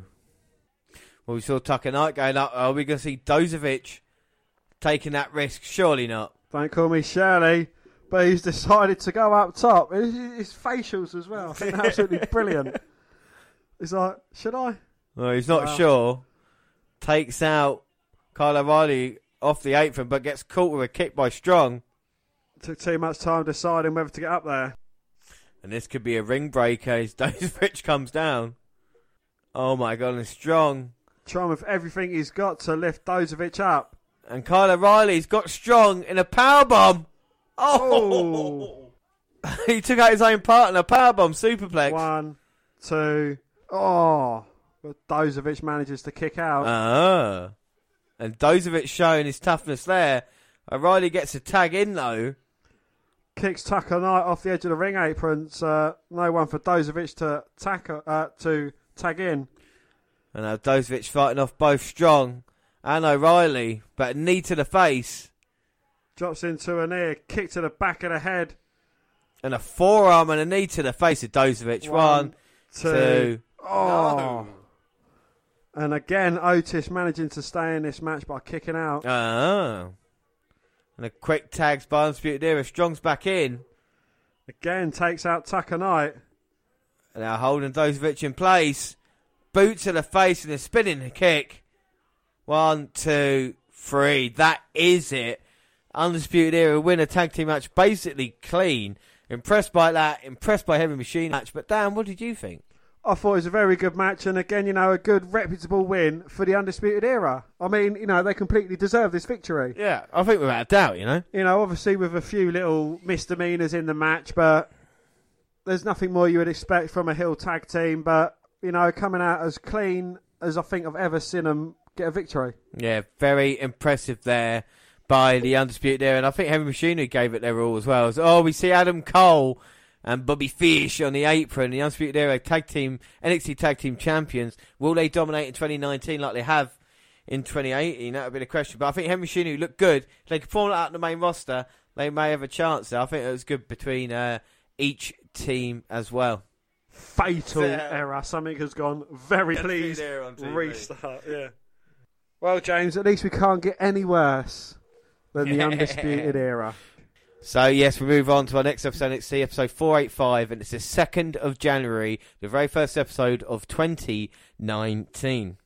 We have a Mean Gene scroll underneath the opening theme, which plays after the in-memorial graphic. Mauro Ranallo, Nigel McGuinness, and Percy Jackson / Watson part over the year, and tonight's only match will then kick it to the control room and Kathy Kelly.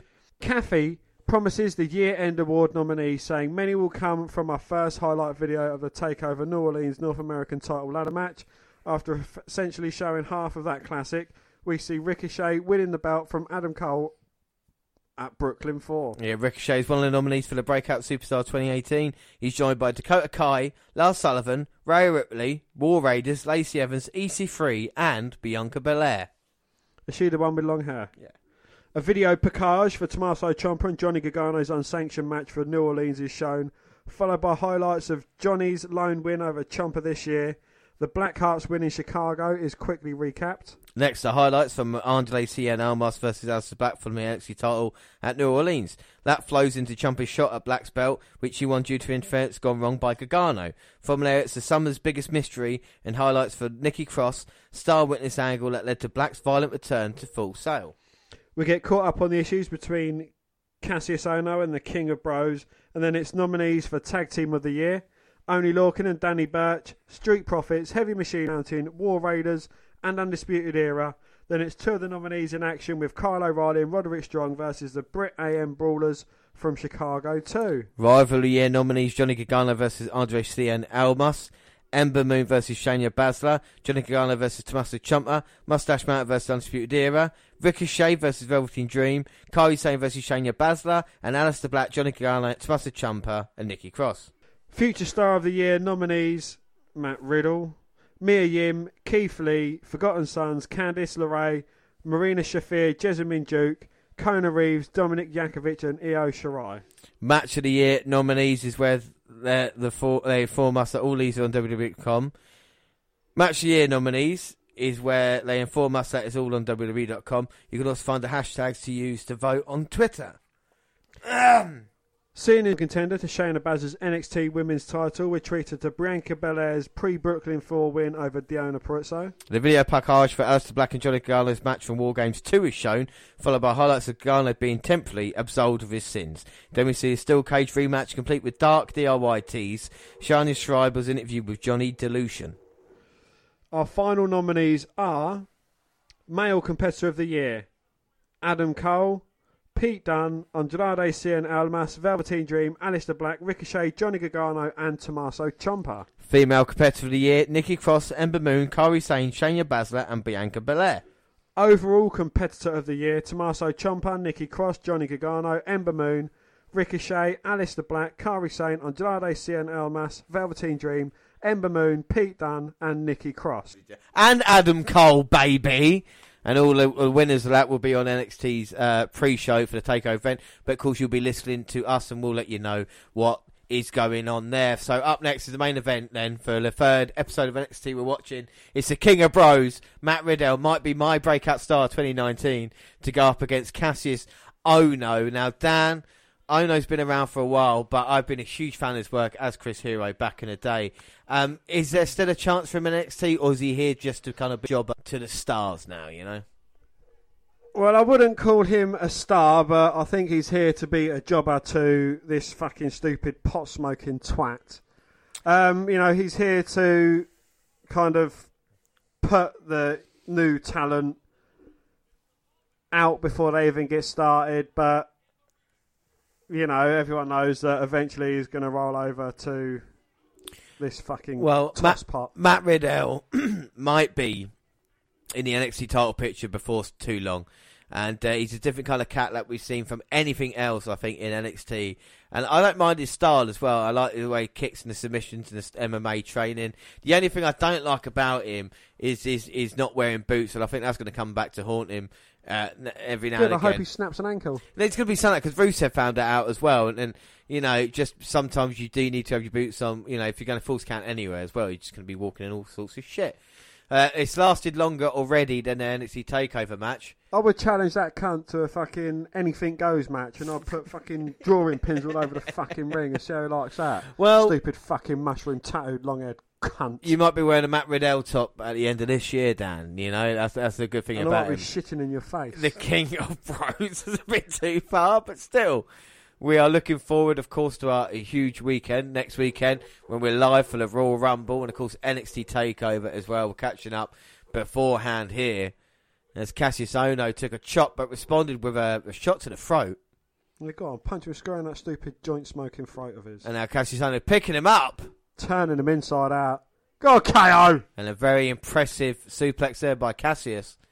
And he says his knockout artist, he's not going to be here to just be passed over by the new guys in NXT. Oh my god, a huge forearm to the face. God, knock that fucking look off his twatty face. And now beating him down, and Riddle getting beaten out in the corner. Well, Riddle gets his leg worked on by Cassius Ohno, who's slowing things down. And he's going to have the veteran experience, Cassius Ohno needed work for 20. He's got the height and power advantage as well, you would guess. Snapmare takedown. And Matt Riddle can't even fucking do that properly. I know, Matt Riddle's alright. I mean, he's been wrestling in the past, maybe 3-4 years now, and I think you're just being a bit negative just because he's bro and everything like this. I think give him a chance. I wouldn't mind him seeing the game against Brock Lesnar. James, I was negative against Enzo Amore, and look where that ended up. But you're negative about Adam Cole, and he's one of the best in there. So that's your opinion. I just imagine opinions are like arseholes. We could see an Adam Cole versus Matt Riddle match for the NXT Championship this year, Dan. James, who would you back in that match? Checking my Twitter. And who would you back in that match? No one will win. No. Who would you win? You had to pick a winner. You had to. You had to. Double DQ. No, you had to pick a winner. No disqualification. Anything goes. Has to be a winner. You have to pick one. My head would explode. No, you had to pick one. You have to pick one. I'm not at that point in my time yet. So well, when we find Dan is pussying out of it, like he's like he always does, not answering a direct question because he knows that Adam Cole. James, if there are no points on the line for it, I don't need to answer. All right, you do that. You give me a flat answer. Matt Riddle at the moment is being dominated by Cassius Ohno, much like Dan will be dominated in the predictions throughout the rest of 2019. It's as simple as that. Riddle, Ohno. Oh, Ohno going to clothesline. Riddle, no. Oh my God. Deadlift, German suplex. Goes for the cover, but Ohno managing to kick out. And these might be even more vicious than Daniel Bryan's as they've taken away Cassius Ohno. That's it, see? Yeah, go on, rip his fucking toe off. And he did. He grabbed the toe and a knee to the face. Oh! Bang! Big fucking boot to the face. 1, 2. Oh! And Riddle managing to kick out. Just. Riddle's still in this. And I knew the boot would come back to haunt him. And what's Cassius going to do now to put away Matt Riddle? What a great match this has been. Taking a shot at Riddle, but he's fighting back. Taken down again, though. With stronger, harder strikes. Well, Matt Riddle's got a lot of heart, now fighting back with chops to the chest. Slap across the face and that kick. And Riddle now screams, but Ohno with a boot to the face. Senton splash. You like don't put as Mauro much Ranallo. pizzazz in. Another Senton splash. Mauro Ranallo calling an Adam Cole versus Matt Riddle match. 90-minute Iron Man match. No, yeah, a 24-hour day match. And Ono again going to go for the senton, but Matt Riddle's caught him, and he's trying to get him in the bro mission. Can he get it in? The bro mission's in, Dan. Ono's got no chance. Striking away, has to tap. Matt Riddle wins. My words, future WWE champion Riddle picks up a victory there, defeats Cassius Ohno. You have to be impressed. You have to be an idiot not to be impressed by Matt Riddle and everything he brings. Kind of great style to him. A great match with Cassius Ohno. Dan, what do you think? I would rather be classed as an idiot to not be impressed by that joint-smoking, fucking mushroom tattoo-having, anklet-wearing, pig-nosed cunt called Matt Riddle. And Riddle celebrating here with the fans. And Ohno knows the better man won, I think, in this one. And Riddle there maybe offering a little bit of respect to Cassius Ohno. And that's nice. We're going to see a fist bump. Oh, and it's Cassius Ohno now. Going to show a little bit of respect. And KO's been there and done that. Oh, come on, KO. You're not worthy of Cassius Ohno's respect. No, wait a minute. I think he realised what he's done wrong. And Riddle celebrating, but the better man won here tonight. Matt Riddle. He's copying Drew McIntyre with his taunt, by the way. And this is what we like to see. You love to see this. A bit of respect. And Ohno's going to offer Matt Riddle the respect. The better man won here tonight. Bro, no. And Ohno getting on his knees to show respect to Matt Riddle. Fucking hell. Bowing down to the king of bros. Come on, Dan. I know you're going to love it. Bit of respect there. Fist bump. Bro, there we go. No. Oh, yes! No, catches it. Yes! Oh. Break his fucking shoulder. Oh, Carl, no. Don't stop there. Don't stop there, Cassius. No, this is Carry not on. right. Go This on. is not right. Use them steel steps behind you. Get a steel chair. No, not the ring post. Pow! Oh. Riddle assaulted here. Bump that fist. Oh my God, that's not right. That is Yes. disgusting. All is right in the world. A sign of Cassius respect. Ohno is my new hero. Oh yes, it's true. It's damn true. Oh no, not the stairs. Yes! Get a steel chair. Oh no. Get a steel chair. Oh, this is horrible. Steel chair to the face. Steel chair to the face. Unprotected chair shot to Get the a head. steel chair, hit him in the face. Hit him to the face. Hit him in the Have a face. look under the ring. There's going to be some kendo sticks or some shit under there. Steel chair, hit him in the face. Get a ladder out. Jump off the top and just... Oh, this is... smother him. Oh no, he's not finished yet. Oh no, he isn't. Oh, not the stairs again. One more time. One more time. One more time. One more time. This is sick. Cassius Ohno knows he couldn't get the job done, so he decides to assault Matt Riddle instead. Let's go, Cassius. Well, James, my superstar of the year for 2019, you heard it here first. Cassius freaking Ohno. Well, he wants Riddle to look in his eyes Pow! as he delivers the knockout blow. Cassius Ohno is not done with Matt Riddle, but once Matt Riddle wakes up, there'll be hell to pay for Ohno. Dan, Chris is my new hero. what do you think of that? Absolutely fucking beautiful. I loved every millisecond of it. I'm going to go home and rewatch it. And look, he's giving him the fist bump that little melt wanted. Go on. There you go. There's your fist bump. Now you can go crying home to your mummy. Go on. Cassius Ohno, future WWE heavyweight champion. Just for that performance alone. Well, statement sent by Matt Riddle, message received. What a beating for the man that tapped out to the bro mission. But what will be the payback from this? And let's watch the next episode of NXT right now. So we continue NXT update, January 9th, episode 486. Well, evidence, resistance, apathy, perdition. Then Mauro Ranallo welcomes us to 2019 and Percy Watson / Jackson and Nigel McGuinness hype up the double main event. Well, Johnny Gargano is here and he wishes us a happy new year. It's no secret 2019 was a roller coaster for him, but he's had a chance to reflect over the holidays. He realised success in NXT is measured by two things: wins and championships. It doesn't matter how good a person you are without those things. So in 2019 he'll be better. He'll win and he'll become a champion. He starts to address Tommaso Ciampa and the DIY chant break out. Mean to get confused by the moment in the cage that meant nothing, so the NXT champ and the fans shouldn't get confused. Gargano still thinks Ciampa is a piece of trash. As soon as Tommaso...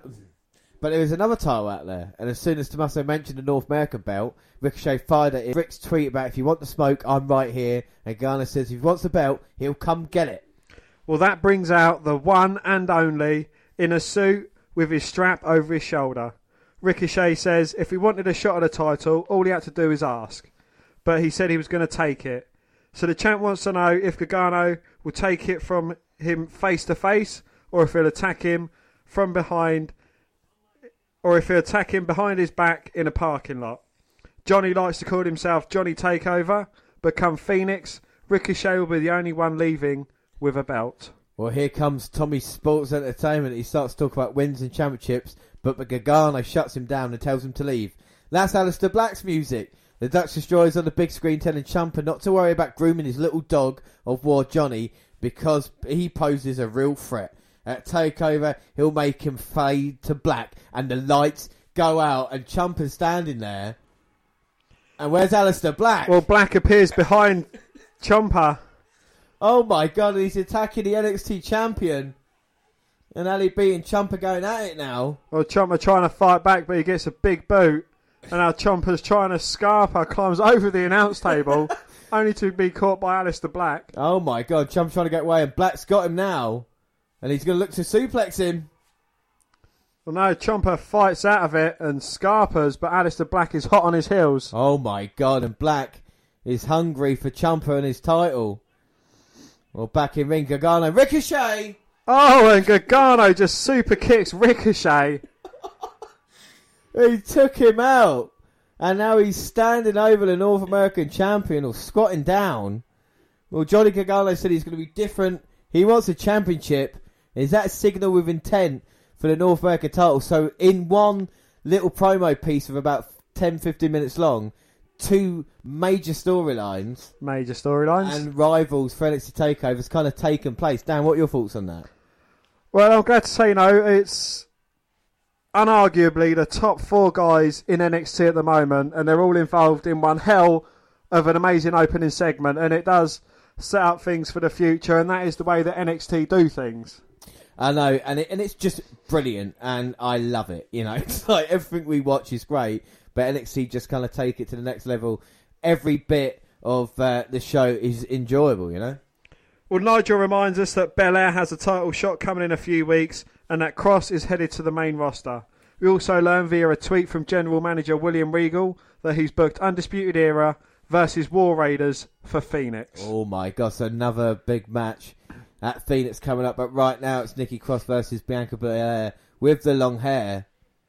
And Cross will not back down. It's been a pleasure to watch Nikki Cross on NXT for as long as we have. I mean, her last women's standard match against Asuka on NXT is one of these matches I will never ever forget. It's going to be a shame missing Nikki Cross, isn't it? It is going to be a shame, yeah. But I think they've kept her down for a good reason, to try and give the women's roster some legitimacy, because no disrespect to the other fighters, but I don't think any of them stand up to what Nikki Cross and the likes of Asuka, others that have gone out recently as well, Ember Moon. I mean, they've had some great matches. And, I still don't think these women are up to that grade. Well, no, I think it is, and it looks more developmental than it has in the recent years, just because, like you said, the sheer amount of talent. And again, another one, Nikki Cross, is going up. Will Bianca Belair be able to, fill their boots? I feel with Kairi Sane and maybe Yoshai, they possibly can. But again, Baszler's not kind of really helping things out at the moment. And, Belair versus Baszler at TakeOver doesn't kind of, like I say, fill me with excitement. But Nikki Cross starts with a cross body and looks to take advantage. But the hair being whipped. And Jessica, I love her as a referee, but shouldn't she, make a point of saying, can you really use that as a weapon? Well, it is part of her body, and you say that in wrestling you can use any part of your body, and yeah. So I suppose it is legal in some respects, yeah. Well, apart from Alex Wright, otherwise it would have been a deadly weapon, wouldn't it? We all know that. Well, indeed, yes. And Joey Ryan hasn't got anything on the capabilities that Alex Wright could have done. No. Bianca Belair sent to the corner by Cross, who won't back down. She's getting caught by a big forearm off. Oh, yeah. Belair on the apron. Like Belair on the apron gets cut down by Nikki Cross, and look how happy Nikki Cross is. I just love her energy and everything about her. As she traps Bianca Belair in the apron and just starts wading away on her. And you can tell that Nikki Cross absolutely loves the business and loves doing what she does. Yeah, and even if it's a character that might not have worked, she's made it work for me because, she just gave it a rule. And I think this is sometimes a character, sometimes a character could be awful. You could be called loads of terrible characters. But if you don't give 100%, then you'll never know if you can make it work or not. Dusty Rose made Polka Dots work back in the past. It was a joke. Goldust made that character work as well, by bringing his own personality to it, just being eccentric and out there, and just crossing the limitations. Exactly, and this is what Nikki Cross brings. But Bianca Belair bringing power and a gorilla press slam, standing moonsault, monkey flip. And a huge power move there, taking down Nikki, goes for the cover, but Cross gets shoulder up at 2. You see, and again, she goes on undefeated. Yeah, I am just really not impressed by Bianca Belair. No. And I think, from the Mae Young Classic is where she started. There was a lot better talent out there which could have got signed and could have got utilised a lot better. But apparently WWE officials are quite high on Bianca Belair, and that's why she's getting the opportunity, so it's not really a surprise at the moment. And look at Bianca Belair now, though. Well, James, she has got the Wilbur Schneider abdominal stretch on there. Yes, which is great to see here. The Schneider stretch. Schneider stretch. We should rename it that. Yeah. From here, it shall be henceforth known by the power vested in me as a minister from any state in the United States of America. Yeah, you're ordained now, we should say. I am ordained, yes. And already performed a wedding ceremony on James and his right hand. Hello, everybody.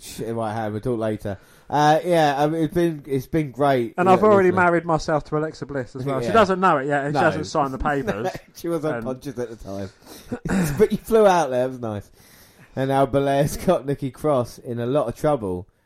But Nikki Cross as well, I will never forget that. I know who did it. That was one of my favourite storylines of last year as well. And Nikki Cross made it again. The storyline worked when it could have been stupid, Indeed, yes. And, it's not just that. It's everything she delivers in ring as well. She portrays a nutter, but she acts like it in a ring. I mean, when she got choked out, with a smile on her face. Yeah. And it's just little things like that. That last woman standing match against Asuka is probably one of the best matches I've actually seen on NXT programming. And, Asuka and Nikki both delivered in that. And it was just absolutely impressive. I completely agree. And now Bianca Belair's got Nikki Cross up. Shoulder up there for the suplex. But Cross comes, bringing it down, the DDT. And a huge forearm to follow it up. And the fact that, half of the fucking Bianca Belair match, she's grabbing hold of her hair all the time. I know, it's too long. Both women up to the feet, trading shots, but now Nikki Cross with, again, another Nikki Cross body. And Nikki screaming to psych herself up. Belair in the corner comes charging towards her. Oh my God. And a huge impact there. From the splash. Comes down in a bulldog as well. Oh, she's feeling it now. And another thing about Nikki Cross, we actually both like her, which is weird for a wrestler as well. It is, yeah. Cross now, reverse DDT. Plants Bianca Belair. 1, 2. Oh, but Belair managing to kick out. But Nikki Cross can taste it. Belair with a clothesline, Nikki Cross ducks it. Belair pushes off Cross. And then with a spear. 2. Oh, but you ain't going to keep Nikki down that easily. Well, Nikki Cross still in this after getting the kick out. And now Bianca Belair looking to put Cross away. Splash. Oh no, but Nikki got her knees up. And now Nikki Cross got Belair. The swinging fisherman neckbreaker, but Bianca Belair rolling out of the ring. Well, couldn't go for it. And Belair managing to land outside onto the cold hard steel though. And Cross is going to follow up. And now Cross jumping on Bianca Belair's back. And Belair now, what's she going to do? Oh, goes back. And all the weight down on Belair onto that metal. And that is pure metal, that entranceway. That is indeed, yes. Just planting Nikki, and the back of her head must be in agony. And these two women have met before, both been counted out. Looks like it's going to happen again. Ref Jessica up to 8 now. 9, but both women just getting in before the count of 10. 10. Well, now Nikki Cross trying to get into this match. Well, I say trying to get into this match. She's been in this match, but she's trying to finish it off now. Both women slow to get to their feet. Well, now we're trading here. And both women just wailing away at the midsection. And Belair's shown she can bring it. And the woman that Baszler struggled with, Nikki Cross, can Bianca Belair show she can do better. Comes charging in to try and spear Cross, but Cross moves out of the way. Bianca Belair hits the ring post. Nikki with the roll up, but only getting a 2 count. 2. And that was an eyelash away for getting the job done for Nikki Cross. It was a cunt hair away. Nikki Cross comes running in, and Bianca Belair pop-up forearm. Knocks Nikki down. Both women out now. I honestly don't get what the hype is over Bianca Belair. I'm sorry, but I see nothing overly talented about her. She hasn't got any defining characteristics apart from her long hair. Yeah, and it being the EST apparently, but comes running in. Unsuccessful earlier, successful this time now. Just working the midsection, I guess, of Nikki Cross. Yeah, ramming Nikki in the corner. And then just a slap. Placing Nikki on the top turnbuckle. Now Bianca looking for a suplex, but Nikki blocking it. Well, Nikki's trying her best to fight out of it. Pushing Bianca Belair off. Now here comes Nikki off the top. Flying cross body, but Belair ducks. And now Bianca Belair picking up Nikki Cross. Torture rack to a sit out plant. 2, 3. Oh my god, and the 1, 2, 3 from the EST. Bianca Belair pins Nikki Cross clean as you like. You were saying you're not been impressed with her, but she picks up a huge victory. And she's going to have to bring it against Baszler. But, I mean, again, I'm still not 100% sure what they are doing with Belair and what she's about. She's definitely a heel, I guess. The crowd seem to be happy with her, or she's saying there's no competition. I just don't know. Dan, what are your thoughts? Again, you know, the only enjoyable highlights of this was when Nikki was in offence. You know, I like to see women that bring something new. When we saw Oscar, when we saw Bayley, you know, even Charlotte Flair bring something different to the equation. Yeah. You know, none of these bring any differences. You know, Sasha Banks, good talent in her right. Even Io Shirai, Toni Storm, you know, even Rhea Ripley as well. But Bianca Belair, I don't know, she just seems like someone that would very, very easily get lost in the shuffle.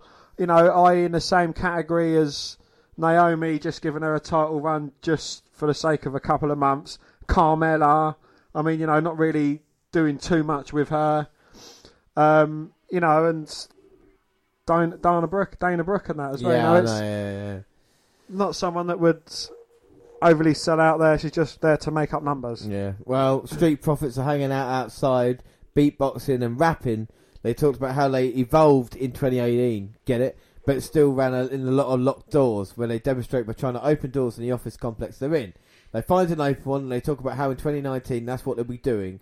Opening doors and dealing with teams like War Raiders, Humberto and Raul and the Undisputed Era. They tell us to join them for Season 3 of Street Talk. Well, we get the European Union, Marcel Barthel and Fabian Eichner, and they defeated Hector Kunzman and Stanley Watts via pinfall with a powerbomb into breaching German combo on Watts. Well, Barthel does some technical wrestling and gets a few takeovers to get a tag to Watts. The German quickly turns the tide on the smaller Watts, chopping him to the mat and tagging in Eichner. He catches his opponent for a pop-up power slam, but Watts rolls through and gets a tag. The enhancement team gets in a little offense, but Kunzman gets caught with a powerbomb penalty kick combo. Kick out as the jobbers get some more time. Well, Watts even gets a hot tag and cleans house. After that, the Italian knocks Kunzman off the apron, so they can end things. Well, Kathy Kelly is outside with an update. She tells us Gargano and Ciampa have been removed from the building. Then she sees Ricochet. Kelly catches up to him for a comment, and he says that Johnny superkicked all the respect. He doesn't care if Regal makes a match or not. He's going to take Gargano out. We see a recap of last week's lone match and Cassius Ohno's beatdown of Matt Riddle. Sarah Schreiber is backstage talking to Ohno's friend Keith Lee. He says he travelled the world with Riddle, and what Cassius did was unsettling.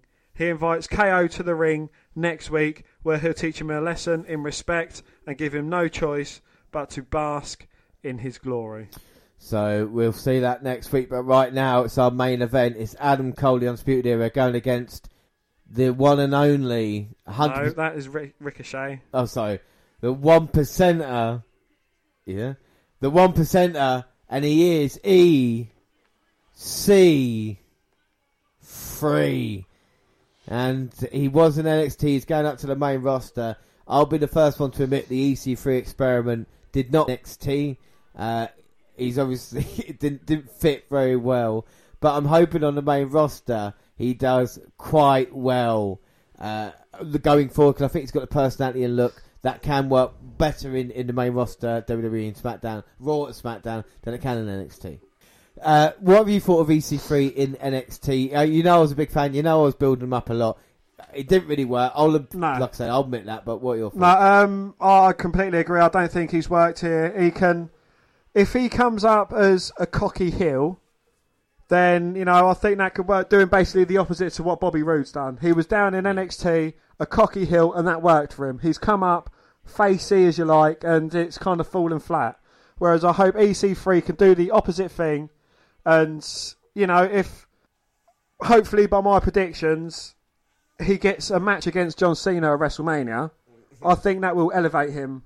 Yeah, without a shadow of that. Any match like in that caliber, I think can help out, and I think he'll be able to work better in the kind of state that is Raw SmackDown. I think he's better on the mic than he is in ring, and I think that's going to help him out.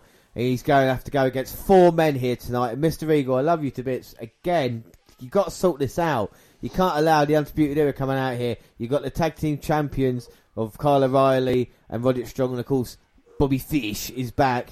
Well, we've seen, from NXT live events that EC3 has been kind of working with the Raw Raiders. He's had their face paint on and been going out doing things with them.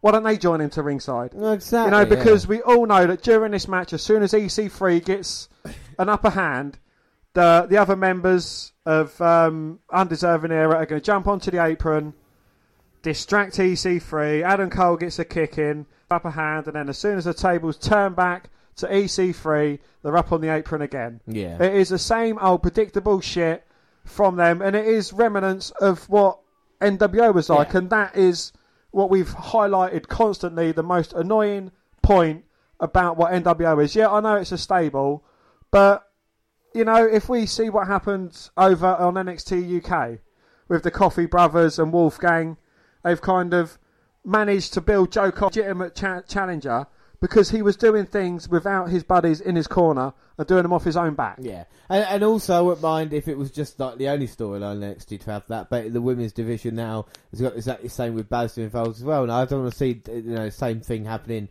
twice. And it's just you kind of the two things that kind of haven't changed in NXT recently. You had the Gargano Ciampa, and now Black and Ricochet kind of been involved in that, and the Undisputed Era is the other thing. And obviously they kind of this, and it's Adam Cole feuding with EC3. I can understand why it's not for the North American Championship, but again, maybe NXT needs to do something else to make these guys, have not another championship, but a number one contendership match or something that makes sense for while they're actually feuding. I know EC3's problem was with Bobby Fish, not with Adam Cole, because of his attack and everything that he'd done with him as well. So again, doesn't make sense in that way, even though I guess it's someone that Adam Cole can maybe get a victory of. Yeah, I know you hate him, but they've not used him as in a great way, have they, really? Think about this time last year, he was losing to Aleister Black, so he's kind of always been a losing end of feuds. So he was a losing end at War Games as well. Oh yeah, for someone who is... He is popular with the fans. You can't take that away from him. I can't say I agree with the fact that the fans are right in him being popular, but, the only thing that Adam Cole can do is get the fans involved when he says Adam Cole, baby. That is it. I haven't seen anything, again, stand-out-ish from him. In my opinion, the standout person from Undisputed Era is Kyle O'Reilly. Kyle O'Reilly, yeah. And that's not just because of his breathtaking looks, but I mean just the way that he acts in the ring, just his persona. He has actually got a personality. Yeah, but I think the best thing about that is the tag team. I think Roderick Strong's been very reliable as well. But like you said, as a breakout star, for me, it's O'Reilly as well. And I think the tag teams work well. But I think with Adam Cole at the moment, I don't know what they're going to do, if they're going to build him up in 2019. But it'd be interesting to see. It's been quite an even match so far. But again, Undisputed Era causing a distraction for EC3, allowing Adam Cole to be send Ethan Carter III into the steel stairs. Yes, but, Cole's promise at the end of last year was that all of Undeserving Era are going to hold titles next year. But yeah, he's going after someone, and no disrespect from EC3, he hasn't even held a title in NXT, let alone holding one currently. So what's the point in him, going after someone if his goal, and he's made it clear that he wants gold, why is he not going for it? He wants his North American Championship back, but, he couldn't be further away from the picture if he was fucking, standing outside in the parking lot. But and another thing as well, the tag team division isn't as strong as it's been. So the Undisputed Era haven't got any kind of opponents to go against. Can you imagine a couple of years ago when even American Alpha was involved? You know what I mean? And the Revival and teams like that. DIY, Authors of Pain. They've lost all these, and even the teams that you thought would stick around, like Heavy Machinery, have gone off now. So you're kind of making the Marcel, Barthel and Eichner, making a tag team there. Even though we love a tag team of the year, Birch and Lorcan, they kind of had to make them a tag team as well. Yeah. I hope to see them involved, and if they're going to go with them. You know what I mean? Give them a go. See if they can become over. Again, Mustache Mountain, trading the titles back and forth with Undisputed Era. Yeah, again, it has kind of hampered the division because, the only divisions that NXT have got going for them is singles males championships. Yeah. And that is, again, no disrespect to NXT, but that's only being contested over around 4 men. With 4 or 5 Velveteen Dream you can chuck in there, what I mean? So but Velveteen Dream, I know there's rumours that he's going up, but he's not even got a match at TakeOver. No, he's not involved. It's weird to see what they're doing with him.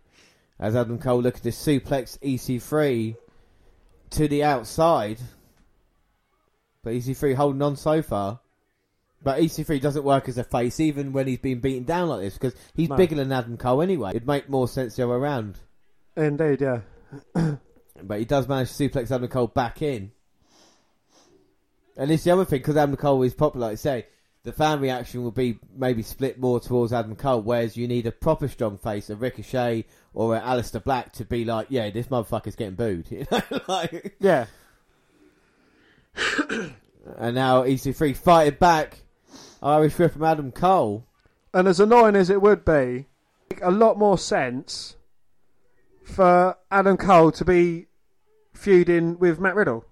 Yeah, without a doubt. That's exactly how annoying would that be for you? But exactly. I know it would be annoying, but in a booking standpoint, it would make complete sense. But you can even have him like, do you want to join the Undisputed Era? And then maybe Bobby Fish and O'Reilly being like, well, why do you want him to join? Do you want to replace us? And then you can build that storyline into it as well. And eventually you just have no Adam Cole versus him, but you've built dissension between the ranks for later on as well. It's like you said, it's little things.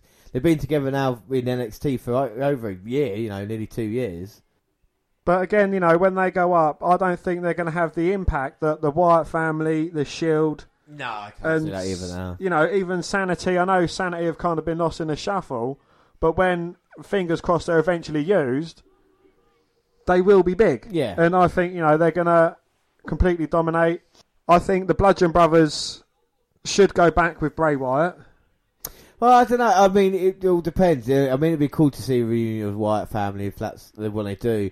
But they got to sort Bray Wyatt out first, you know what I mean? And build him as a thing. The Bludgeon Brothers as their own works well. It depends what they want to do with Bray as well. Maybe introduce like Sister Abigail finally, or move away from that gimmick, for once and for all. But when, Bray Wyatt was at his strongest was when he had the Wyatt family there. Without doubt. And they had a few good storylines, like, the Daniel Bryan kind of angle joining them, and silly little things like that, which I think they worked. They kept the Wyatts relevant, and, even in defeat after what happened with Daniel Bryan, stripping off the boiler suit and these Daniel Bryan underneath, it worked. Yeah, and this is all about, it's about story, and we'll see what happens with the Undisputed Era. At the moment, Adam Cole got back in control by hanging EC3 up on that top rope. He's been working on a couple of big moves. EC3 to get up. Oh, duck the last shot. German suplex release. Turns Cole inside out with a clothesline. Goes for a cover. 2. Oh! And Adam Cole somehow managing to get the shoulder up at 2. 2. And a little bit frustrated as the Undisputed Era look on at ringside. So now, perfect. In an ideal world, the Undeserving Era would be jumping up on the apron because EC3, well, he was in control just a second ago. Well, EC3 goes for the suplex, but Adam Cole turns it round, slams EC3 down. Now suplex into the net breaker. Goes for the cover, but again, EC3 managing to kick out. But it's been mostly Adam Cole now looking for the armbar. The cross arm breaker even. Well, we know what's going to happen. He's going to get it locked in. EC3 is going to power him up, set out powerbomb to break it out. There we go. EC3 turns it round. Powers him up. Powerbomb. And a big power move there. And now Bobby Fish up in the apron. War Raiders come down. Strong gets in, gets knocked down. So does Kyle O'Reilly. Adam Cole with a super kick as EC3 was distracted. Hits the last shot. Right to the back of the head. Undisputed Era still yet another one. My God. Dan, what are your thoughts on that match? Predictable. You know exactly what was going to happen. You know exactly what was going to go down. These shenanigans are getting old and boring. It makes Adam Cole look really fucking weak, and it goes to further enhance my point that there is nothing good about him. Well, EC3 is done in NXT, and he went out with a whimper, not a bang. More distractions and chaos for the Undisputed Era. And Adam Cole wins. And what's next for Adam Cole? What's next for the Undisputed Era? We wonder. And now they're beating down EC3. They continue to beat down of EC3 even after they've won the match. Oh, what is the point? And again, it just makes the whole group as a whole look weak. I mean, they've won a match. Oh, wait a minute. The War Raiders are back. And here they come, Hanson and Rowe. But it's still 4-on-2. But that won't back off Hanson. They're doing their best to fight off the Undeserving Era. Imagine to push Fish away, going after Adam Cole. But again, numbers 2. And now Hanson's in there, and it's Strong and O'Reilly. Looking for their leg sweep. Kick to the face. Well, Hanson's got both men round the throat. Throws away Roderick Strong. Spinning heel kick to O'Reilly. Oh my word. And now Roderick Strong booted to the face. And knocks out Adam Cole with a forearm. And now Fish is caught by Hanson. Rose got Strong. Stacking them up. Powerbomb and slam to Fish and Strong. And the War Raiders bringing it now. Rose got O'Reilly. Hanson up. Bang! Leg drop and slam to O'Reilly. And the War Raiders are standing strong and tall. And what's next for the NXT Tag Team Champions? The Undisputed Era. Well, I think they've just arrived in the form of the War Raiders. Hanson and Rowe looking as hot as ever. And the Undisputed Era have to regroup there. Well, that is a major change. Now, that is a massive change now in the NXT Tag Team division. Are you happy to see the War Raiders? I am happy to see the War Raiders. Yeah, I think they come a little bit too late in the match, though. It's, with Nikki Cross, he's moving up to the main roster, and she went out on a loss. EC3's moving up to the main roster. He's going to go out with a loss. It would have been good to see something positive come of someone going up. Yeah, but I suppose it's always kind of way when someone has to leave, but EC3 leaves and with War Raiders do return, and they've got their sights set on the Undisputed Era as we move on to our last episode of NXT. And of course, we're bringing one episode of NXT on our live pre-show on Saturday, but it's episode 487 and it's January 16th. Well, Mauro Ranallo welcomes us to the Full Sail, and Percy Watson / Jackson talks up Johnny Gargano's appearance later. Nigel McGuinness doesn't chime in until the Evolve Tag Champs enter, and Ranallo does mention that.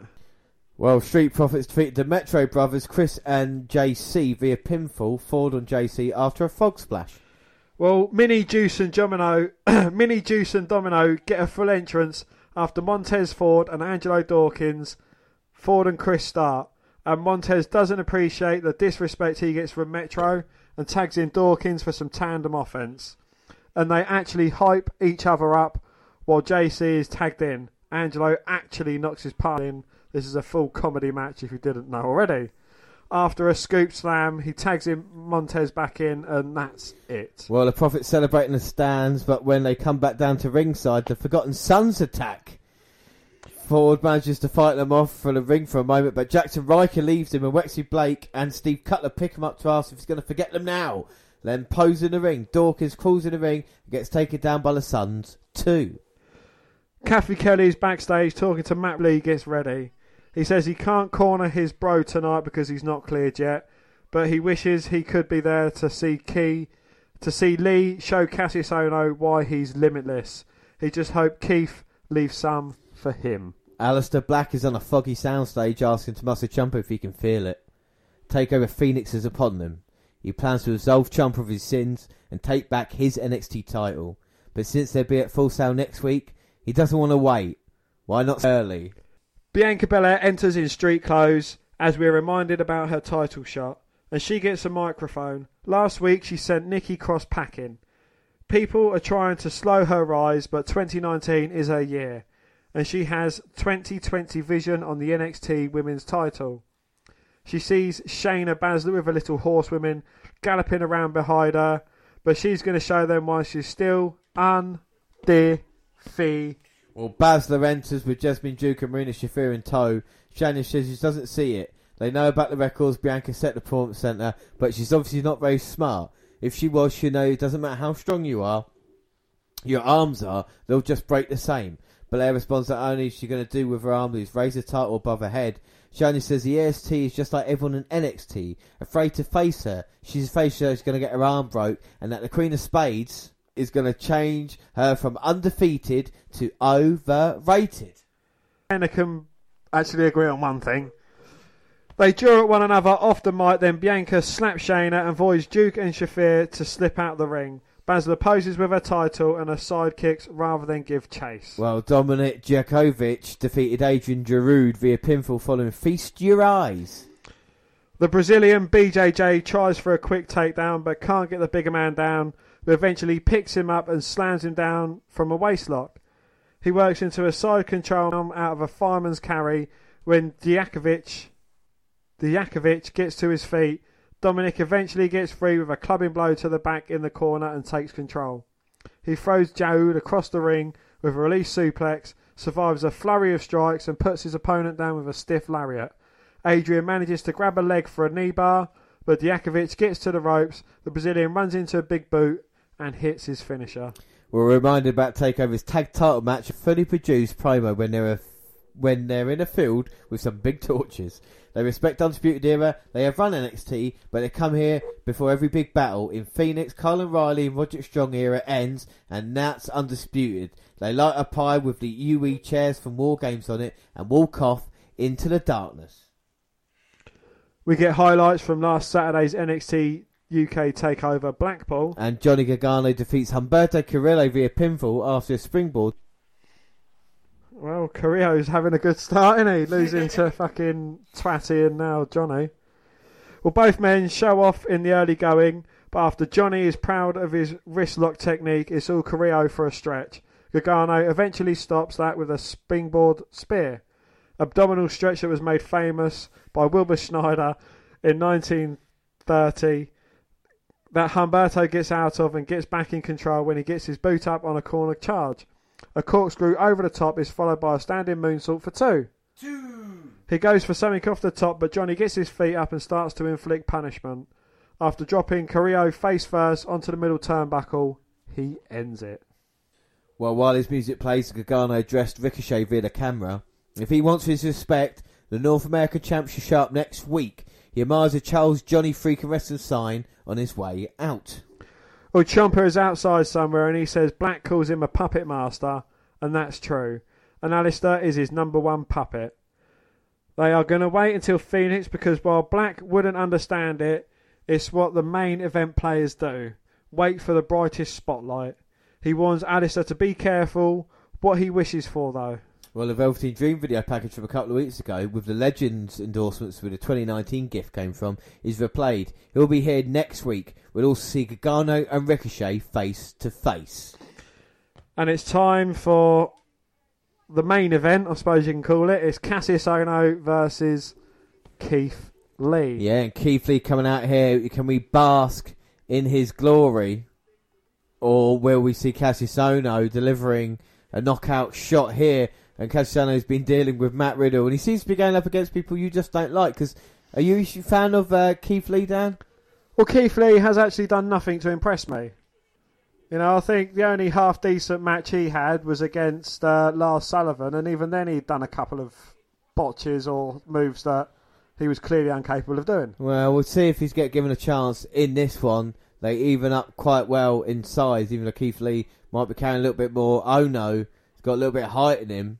He just runs into Cassius. Like I said, Cassius been getting problems with Matt Riddle, losing to him twice. Gets popped out in a powerbomb, but Ohno lands on his feet. And delivers a chop to Keith Lee and then a kick to the midsection. And now running the ropes. Keith Lee with a leapfrog, drops down.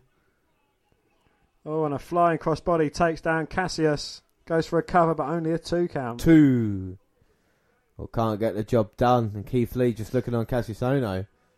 And again, these two men, what prize are they fighting for at the moment? I know, well, Keith Lee's got a problem with Ohno because of what he'd done to Riddle. That's why they're having a match. But where do these two men in NXT title contention? But before we answer that, where is Keith Lee going now? He's looking to go flying. Oh. But Cassius wisely moves out of the way and Keith Lee puts the brakes on. Oh, he's going to have a little rethink. Yeah, I mean, where do these guys? North American title, NXT Championship? Well, you know, you can kind of see Cassius's point. He's getting annoyed with being overlooked for heavyweight championship or the NXT Championship shots. And, you know, he's set on taking out all of William Regal's new boys. You know, and you can kind of see that storyline, but what's Keith Lee's ambition? What's Matt Riddle's ambition? You know, what are they going for? What do they want to achieve? Where are they going? Right. Keith Lee, you know, saying, oh, I want everyone to bask in my glory. That seems like a more of a cocky heels kind of persona, you know, bask in my glory. Well, exactly, yeah, no, we've seen that kind of gloriousness on NXT before, and Keith Lee isn't on that level. Outperforming Ohno at the moment, catching him. And now back body drop. Ohno must have been at least 8 foot in the air. At least 9-10 foot in the air. See, again, you know, he's someone that's made you over with the fans, but why? Yeah, well, this is the thing. It's the internet darlings. And Ohno there chopping down Keith Lee. Hits the second turnbuckle. So, I've seen a match on the internet with Keith Lee in it, so I'm going to support him. And people haven't, you know, so this is the way it's that's why I was saying, I can't remember how long ago, but wrestling fans just because you like wrestling, you know, it's just good. Just enjoy the wrestling you're watching. Again, I don't care that they like Keith Lee, but in my honest opinion, he's done nothing to impress me here. And if he does, I will say it, you know. Cassius Ohno, again, he's... you know, I've heard he's had some great matches in the past. Yes, I've told I'm a big fan of him. But he has done nothing of sort in NXT. Yeah, I mean, he's a bit broken down by now, you know, like I say, but he had his chance. He left WWE because he wasn't that size, and he's come back. He's kind of like the veteran of NXT. I'm sure he'll never go up to the main roster, but he's in control now. Right to the eye of Big Keith Lee, cut the big boots, and then a senton, but only gets a 2. Quite a thunderous way of pushing off Ohno there. You see, you know, but I've been proven wrong. You know, I wasn't entirely struck on what hashtag like. But yeah, you know, since they're split, both guys have gone up to... They're the top 3 or 4, 5 performers in NXT at the moment. Yeah, without a doubt, they're kind of like the main event talent that can't be moved at the moment, that's how good they are. And WWE telling storylines off the back of these guys for the past couple of years now. Yeah, and, again, I'll be the first to admit I wasn't overly struck with the Velveteen Dream character. But after him in the ring and impressed me constantly, he's gone up in my estimation. Yeah. Ricochet, I've seen him before on the internet. Yeah, no. Actually, well, we've seen him live, yeah. Well, let's see if Keith Lee and Ono can impress us in this one. Ono is in control, just a punch to the face and a chop. Looks to maybe Irish whip Keith Lee and put him away. But it'd be interesting to see where these two men go from this moment here. Irish whip reversed by Keith Lee. Well, that seemed to have slowed right down. Ono hung up Keith Lee, hit with a huge forearm. No. Oh, yeah, after the arm ring, I think that was kind of a save from Ono, but goes for a cover and only getting a 2 count. 2. Well, Ono's a veteran. Like I say, he's been doing it for years as he goes back for the submission on Keith Lee, trying to wear the big man down. And now Keith Lee, the crowd getting behind him, getting to his feet, but gets chopped down by Ono. Comes with a knee to the side of the head. Another senton. Oh! But Lee manages to get his knees up and block it. And now Ono getting to his feet. And now both men going to trade maybe. No, Lee with a big right hand. And another hit in the midsection. Both men exchanging now, and Lee might have had there. Backs Ono up in the corner. Slams him. Oh my God, now looking to throw him. Throws him halfway across the ring. See, now Trevor Lee, I think he's going to be a good Lee to addition to... Are they related? Oh my God, Ono sending Keith Lee to the outside. But Keith Lee springs back in with the agility of a cruiserweight. Crossbody, but only getting a 2. So I think that's what he'd kind of intended for Lars Sullivan at TakeOver. And Cassius Ono looking like he's begging off now. Has he had enough of Keith Lee? And now Ono goes for the right hand. Gets caught by Lee. And a clubbing blow to the back knocks Cassius down. And Cassius in all sorts of trouble now. Oh. Ono goes low. Oh, but Keith Lee stands up, looks pissed off. A double palm strike to the chest of Cassius. Oh, no, he's going to come running in. Ono looking for the rolling elbow. Oh, my God. But Lee ducks it, bounces off the ropes and just runs right through Cassius. Well, a big pounce. And now can he pick up Ono? He has got him on his shoulders. Holding onto the ropes. Now Keith Lee with Ono. And the referee checking on him. Oh, Lee into the ref. Big right hand by Lee. You're right, brother. And now Keith checking on the ref, but oh! Well, Cassius Ono wisely, while the ref's back was turned, going low. Boom! Rolling elbow, knocks out Keith Lee. And Ono going for the cover on Lee. 1, 2, 3. Cassius Ono picks up victory. So Keith Lee, since his debut, has lost his 2 most high-profile matches. Yep. Ono gets a victory, leading up to, I guess, Matt Riddle match. We're not sure. Dan, what are your thoughts on that match? I'm not a fan of 2 big guys. Cassius, he's getting a bit long enough for a while, slowing down. He did manage to save a little fumble there from Keith Lee. But, aside from generic big man style moves, Keith Lee has brought nothing new to a game. Yeah, well, it'd be interesting to see what they do with Keith Lee. He's brought him in, obviously, maybe to stop being used by other people as opposed to actually having a plan with him. With Ono, he looks like he's finally picked up his first victory in NXT for about 2.5 years. So that would be good for Cassius as he goes forward. But we've talked about NXT this past, 5 episodes that we've had. Wait a minute, we're not finished here yet. Matt Riddle's come out. He might be injured, but he's going after Ono. And Ono backing off. And these 2 men will live to fight another day. Matt Riddle checking on his friend Keith Lee. Nice babyface thing to do. In flip-flops. How can you take a man seriously who wears flip-flops with a suit? And Matt Riddle and Cassie Sono will have their hotly anticipated match at next Saturday's NXT Takeover Arizona. Yeah, of course, we'll be live for the pre-show for that one, and Riddle and Ono faced off at the last Takeover, Riddle winning in a matter of seconds. The second match saw Riddle win once more via submission, only for Ono to attack Riddle post-match, injuring him and sending Dan into an orgasmic frenzy. Indeed, yes. Ono beat Keith Lee on this week's episode of NXT after hitting a low blow and a rolling elbow. Riddle wasn't cleared after Ono beat him down, so he couldn't be in Lee's corner. He did come down after the match to check on Lee.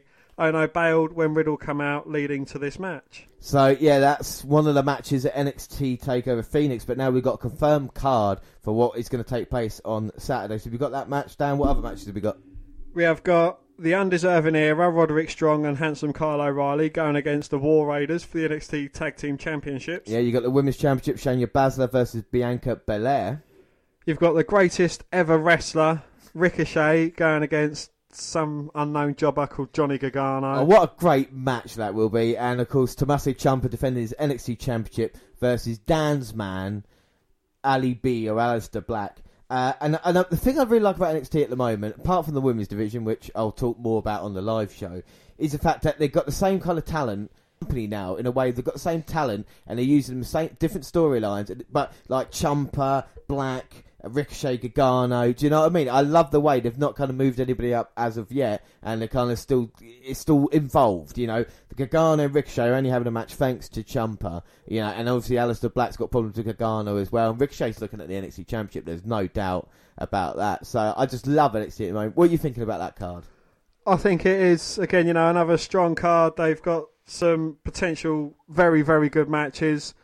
There's, you know, the one that I'm not too keen on is Shayna Baszler versus Bianca Belair, because, in my opinion, neither of these women as great a talent as I think they could have been. You know, it's I feel that the standards have kind of dropped. Well, yeah, it's a weird match because they're both heels going up against each other. It would have made more sense maybe sticking the face in and making it a triple threat, even if it was like Candice LeRae or someone like that, to kind of get the fans into it a little bit more. I think Baszler's kind of been negative as NXT champion. I think maybe it might be due to Kairi Sane and Io Shirai maybe not being fully fit to be involved, but I really feel this is kind of filler match, and I'll be surprised if it's any good as well, because I think their styles, what we've seen in Belair and what we've seen in Baszler, I think it's going to be a very negative match. I can't really see it being hard-hitting, do you know what I mean? I don't want to downplay it, but it's one of those matches I think is going to have to really kind of go out and prove something to me. But, you know, all the other matches aside from Riddle and Ono... All right, well, not about Matt Riddle, not about Cassie Sono, but just about NXT these past 5 weeks. And the women's division maybe not as strong as it's been. The tag team division maybe not as stronger as it has been. But there's one kind of, you know, storyline that has kept me on the edge of the seat, and that's anything involved with Ciampa, Johnny Gargano, Aleister Black, and now Ricochet involved. The steel cage match between Gargano and Aleister Black is orchestrated by Tommaso Ciampa, was a work, I think, of pure genius and class, even with the DIY moment that happened there. And I think what we saw a couple of NXTs ago with the interaction between all four with Gargano getting the cheap shot has been brilliant, you know. Apart from that, I don't know if we've seen any real kind of standout... Well, apart from them, I don't really think we've seen any standout matches as of such. It's just the main event picture is just so exciting at the moment, you know? No, well, it seems, you know, they've got a tag team there in... well, you know, you've got the Street Profits. You've got the Street Profits. They seem more, you know, more interested in their tag team titles that they got in another promotion, which, you know, what the fuck's going on there? Yeah, exactly, yeah. You know, that seems completely ridiculous. They've got, you know, at least build potential challengers. They've got the War Raiders there returning, which should be good for the tag team division. I think they are lacking strength in the tag team division. You know, they've got 1 and 2, Birch and Lorcan, which, you know, I'm not quite sure what's going to happen with them. Are they going to jump across the pond to have a look into the WWE NXT UK side of things? You know, I suppose they could fit as soon as half of them's English. Yeah. But again, you know, I think they need to build up their women's roster. They need to build up the tag team roster and, you know, just progress from that. Because you got Candice LeRae, who does next to nothing aside from, you know, being on Johnny Gargano's corner. But, you know, she seems more involved in the storyline angles of them. which is a shame, because she's not a bad talent in the ring. There's a few other notable missings there as well, because you got the likes of Toni Storm, Rhea Ripley, Isla Dawn, and the like going over to NXT UK. And obviously, with Mustache Mountain, one of the hottest prospects in NXT as well, they've gone over to the UK side of things. So I think they need to work on rebuilding what they've got there. I think, it might be a bit too soon to have pushed Heavy Machinery up, but we've seen if you've won the NXT Tag Team Championships, you're not guaranteed a push up there. Right, so, moving them up before they've had the NXT Tag Team Championships, I suppose that might be seen as a good thing as opposed to a bad thing. Yeah. I think, it's very interesting. I think if you look at it overall, we don't normally look back as retrospective of a podcast that we've done. But on this episode today, we've had a 205 Live and we've seen a lot of stuff from there. And of course, NXT, an update with the storylines. Of course, NXT UK now has joined the fold and that's adding all the interesting things. But we talk about the future with All Elite Wrestling as well and what the future holds for that. And of course, the plans coming up to the Royal Rumble and WrestleMania. So it's just a very exciting time in professional wrestling to have so much kind of content that we are bringing you kind of every weekend. But this is the last time you're going to hear us. Well, I say last time you're going to hear us. But that's it for now. But don't forget, the next time you hear us, the next 3 times you hear us, for the first time ever, we are going to be live to you. We're going to bring you 3 live shows back to back to back, starting next weekend, Friday, 8 p.m. It's the WNR200 Live. And on Saturday at 11 p.m, it is NXT Takeover Phoenix. And then Sunday at 10 p.m, it's the Royal Rumble Live kickoff. So 3 shows back to back to back. We're a bit earlier to American audiences on Friday, but make sure you listen to us. Our 200th episode is going to be awesome. And then, like I say, Takeover Phoenix, where we've just looked through the card and how great that is. And of course, then the Royal Rumble, the 2 Royal Rumble matches you've got to look forward to, plus all the other, great championship matches as well. It is going to be a huge event, and, again, cards subject to change, so maybe after Monday Night Raw and SmackDown, there might be completely different matches going on. So, but obviously we keep you updated. We always look at the card before we go in. And we read emails, and, if you've got any shout-outs you want, or any questions or queries, or just anything in general you want to know or want to ask. Yeah, and that's the important thing. Like I say, on the Saturday we'll catch up with anything NXT news-wise and anything like that. And of course, the latest episode of NXT on the Saturday show, plus with games and everything else we do live. And then Sunday, of course, we'll look at Raw and SmackDown, as well as 205 Live, and build towards the Royal Rumble event. So it's all going to be there for you, but we start off, like I say, the WNR200 on Friday. It's going to be massive. Follow us, and we're going to need lots and lots of shout-outs as well. So don't forget, you can send us in shout-outs, because we're going to do shout-outs for Friday, Saturday and Sunday. So we're going to need a lot. To do that, you can do it on Twitter at WWE Network Review, or at Vince McDan WWE. I'm at J_Rollins across all the Google platforms, WWE Net Review on Google+. Send us an email, the WNRpodcast@gmail.com. People have also still sending emails to WWE Network Review. What is it again? Fucking up. WWE Network Review @gmail.com. I mean, you can still send it there, that's fine. But the WNRpodcast@gmail.com. We should have more news about emails coming up. On Facebook. Yes, Facebook. You can come and find our page and give us a like with a WWE Network Review podcast. And you can come and find me and add me as a friend. I am Vince McDan. On YouTube, WWE Network Review. Clips on there. Podcasts go up on YouTube to do same time they do other places like SoundCloud. On your phone. Also Spreaker Radio is where we're coming live for you Friday, Saturday and Sunday. So if you follow us on Spreaker Radio, you'll be fine. The link will be there. If not, make sure you're on Twitter or Facebook or Google and click the link there. We'll be live. Bang on the times we say as well. 8, 11 and 10. Do not forget that. But that is everything. No, it's not. Don't forget you can listen to us on Stitcher Radio as well. iTunes, we can download, subscribe, rate and review there. But that is it. I think I've plugged it enough, Dan. I think we're ready for the WNR200 now. The advert just in case. Alright, here we go. Play the advert one last time. At the end of the episode, after I say goodbyes, because otherwise it won't make any sense. I have been James Rollins, and as always, I was joined by Dan White. Thanks for listening, everybody, and bye. Bye. What are you doing?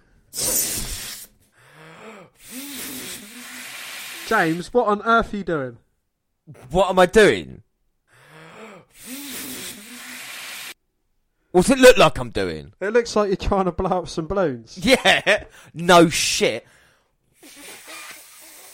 Why are you blowing up balloons? You know why. Really? Yes, the end of the month. Do you mean the WNR200 on January the 25th? Well, of course. We are live and it's going to be a party. We're playing games, so I thought not only snacks, but game changer, balloons. Well, I thought we would have a retrospective look back at 200 episodes of the WNR and pick out important or funny moments that we have made and tell everyone what goes into making the WNR podcast. Oh, yeah, all right, we'll do that instead then.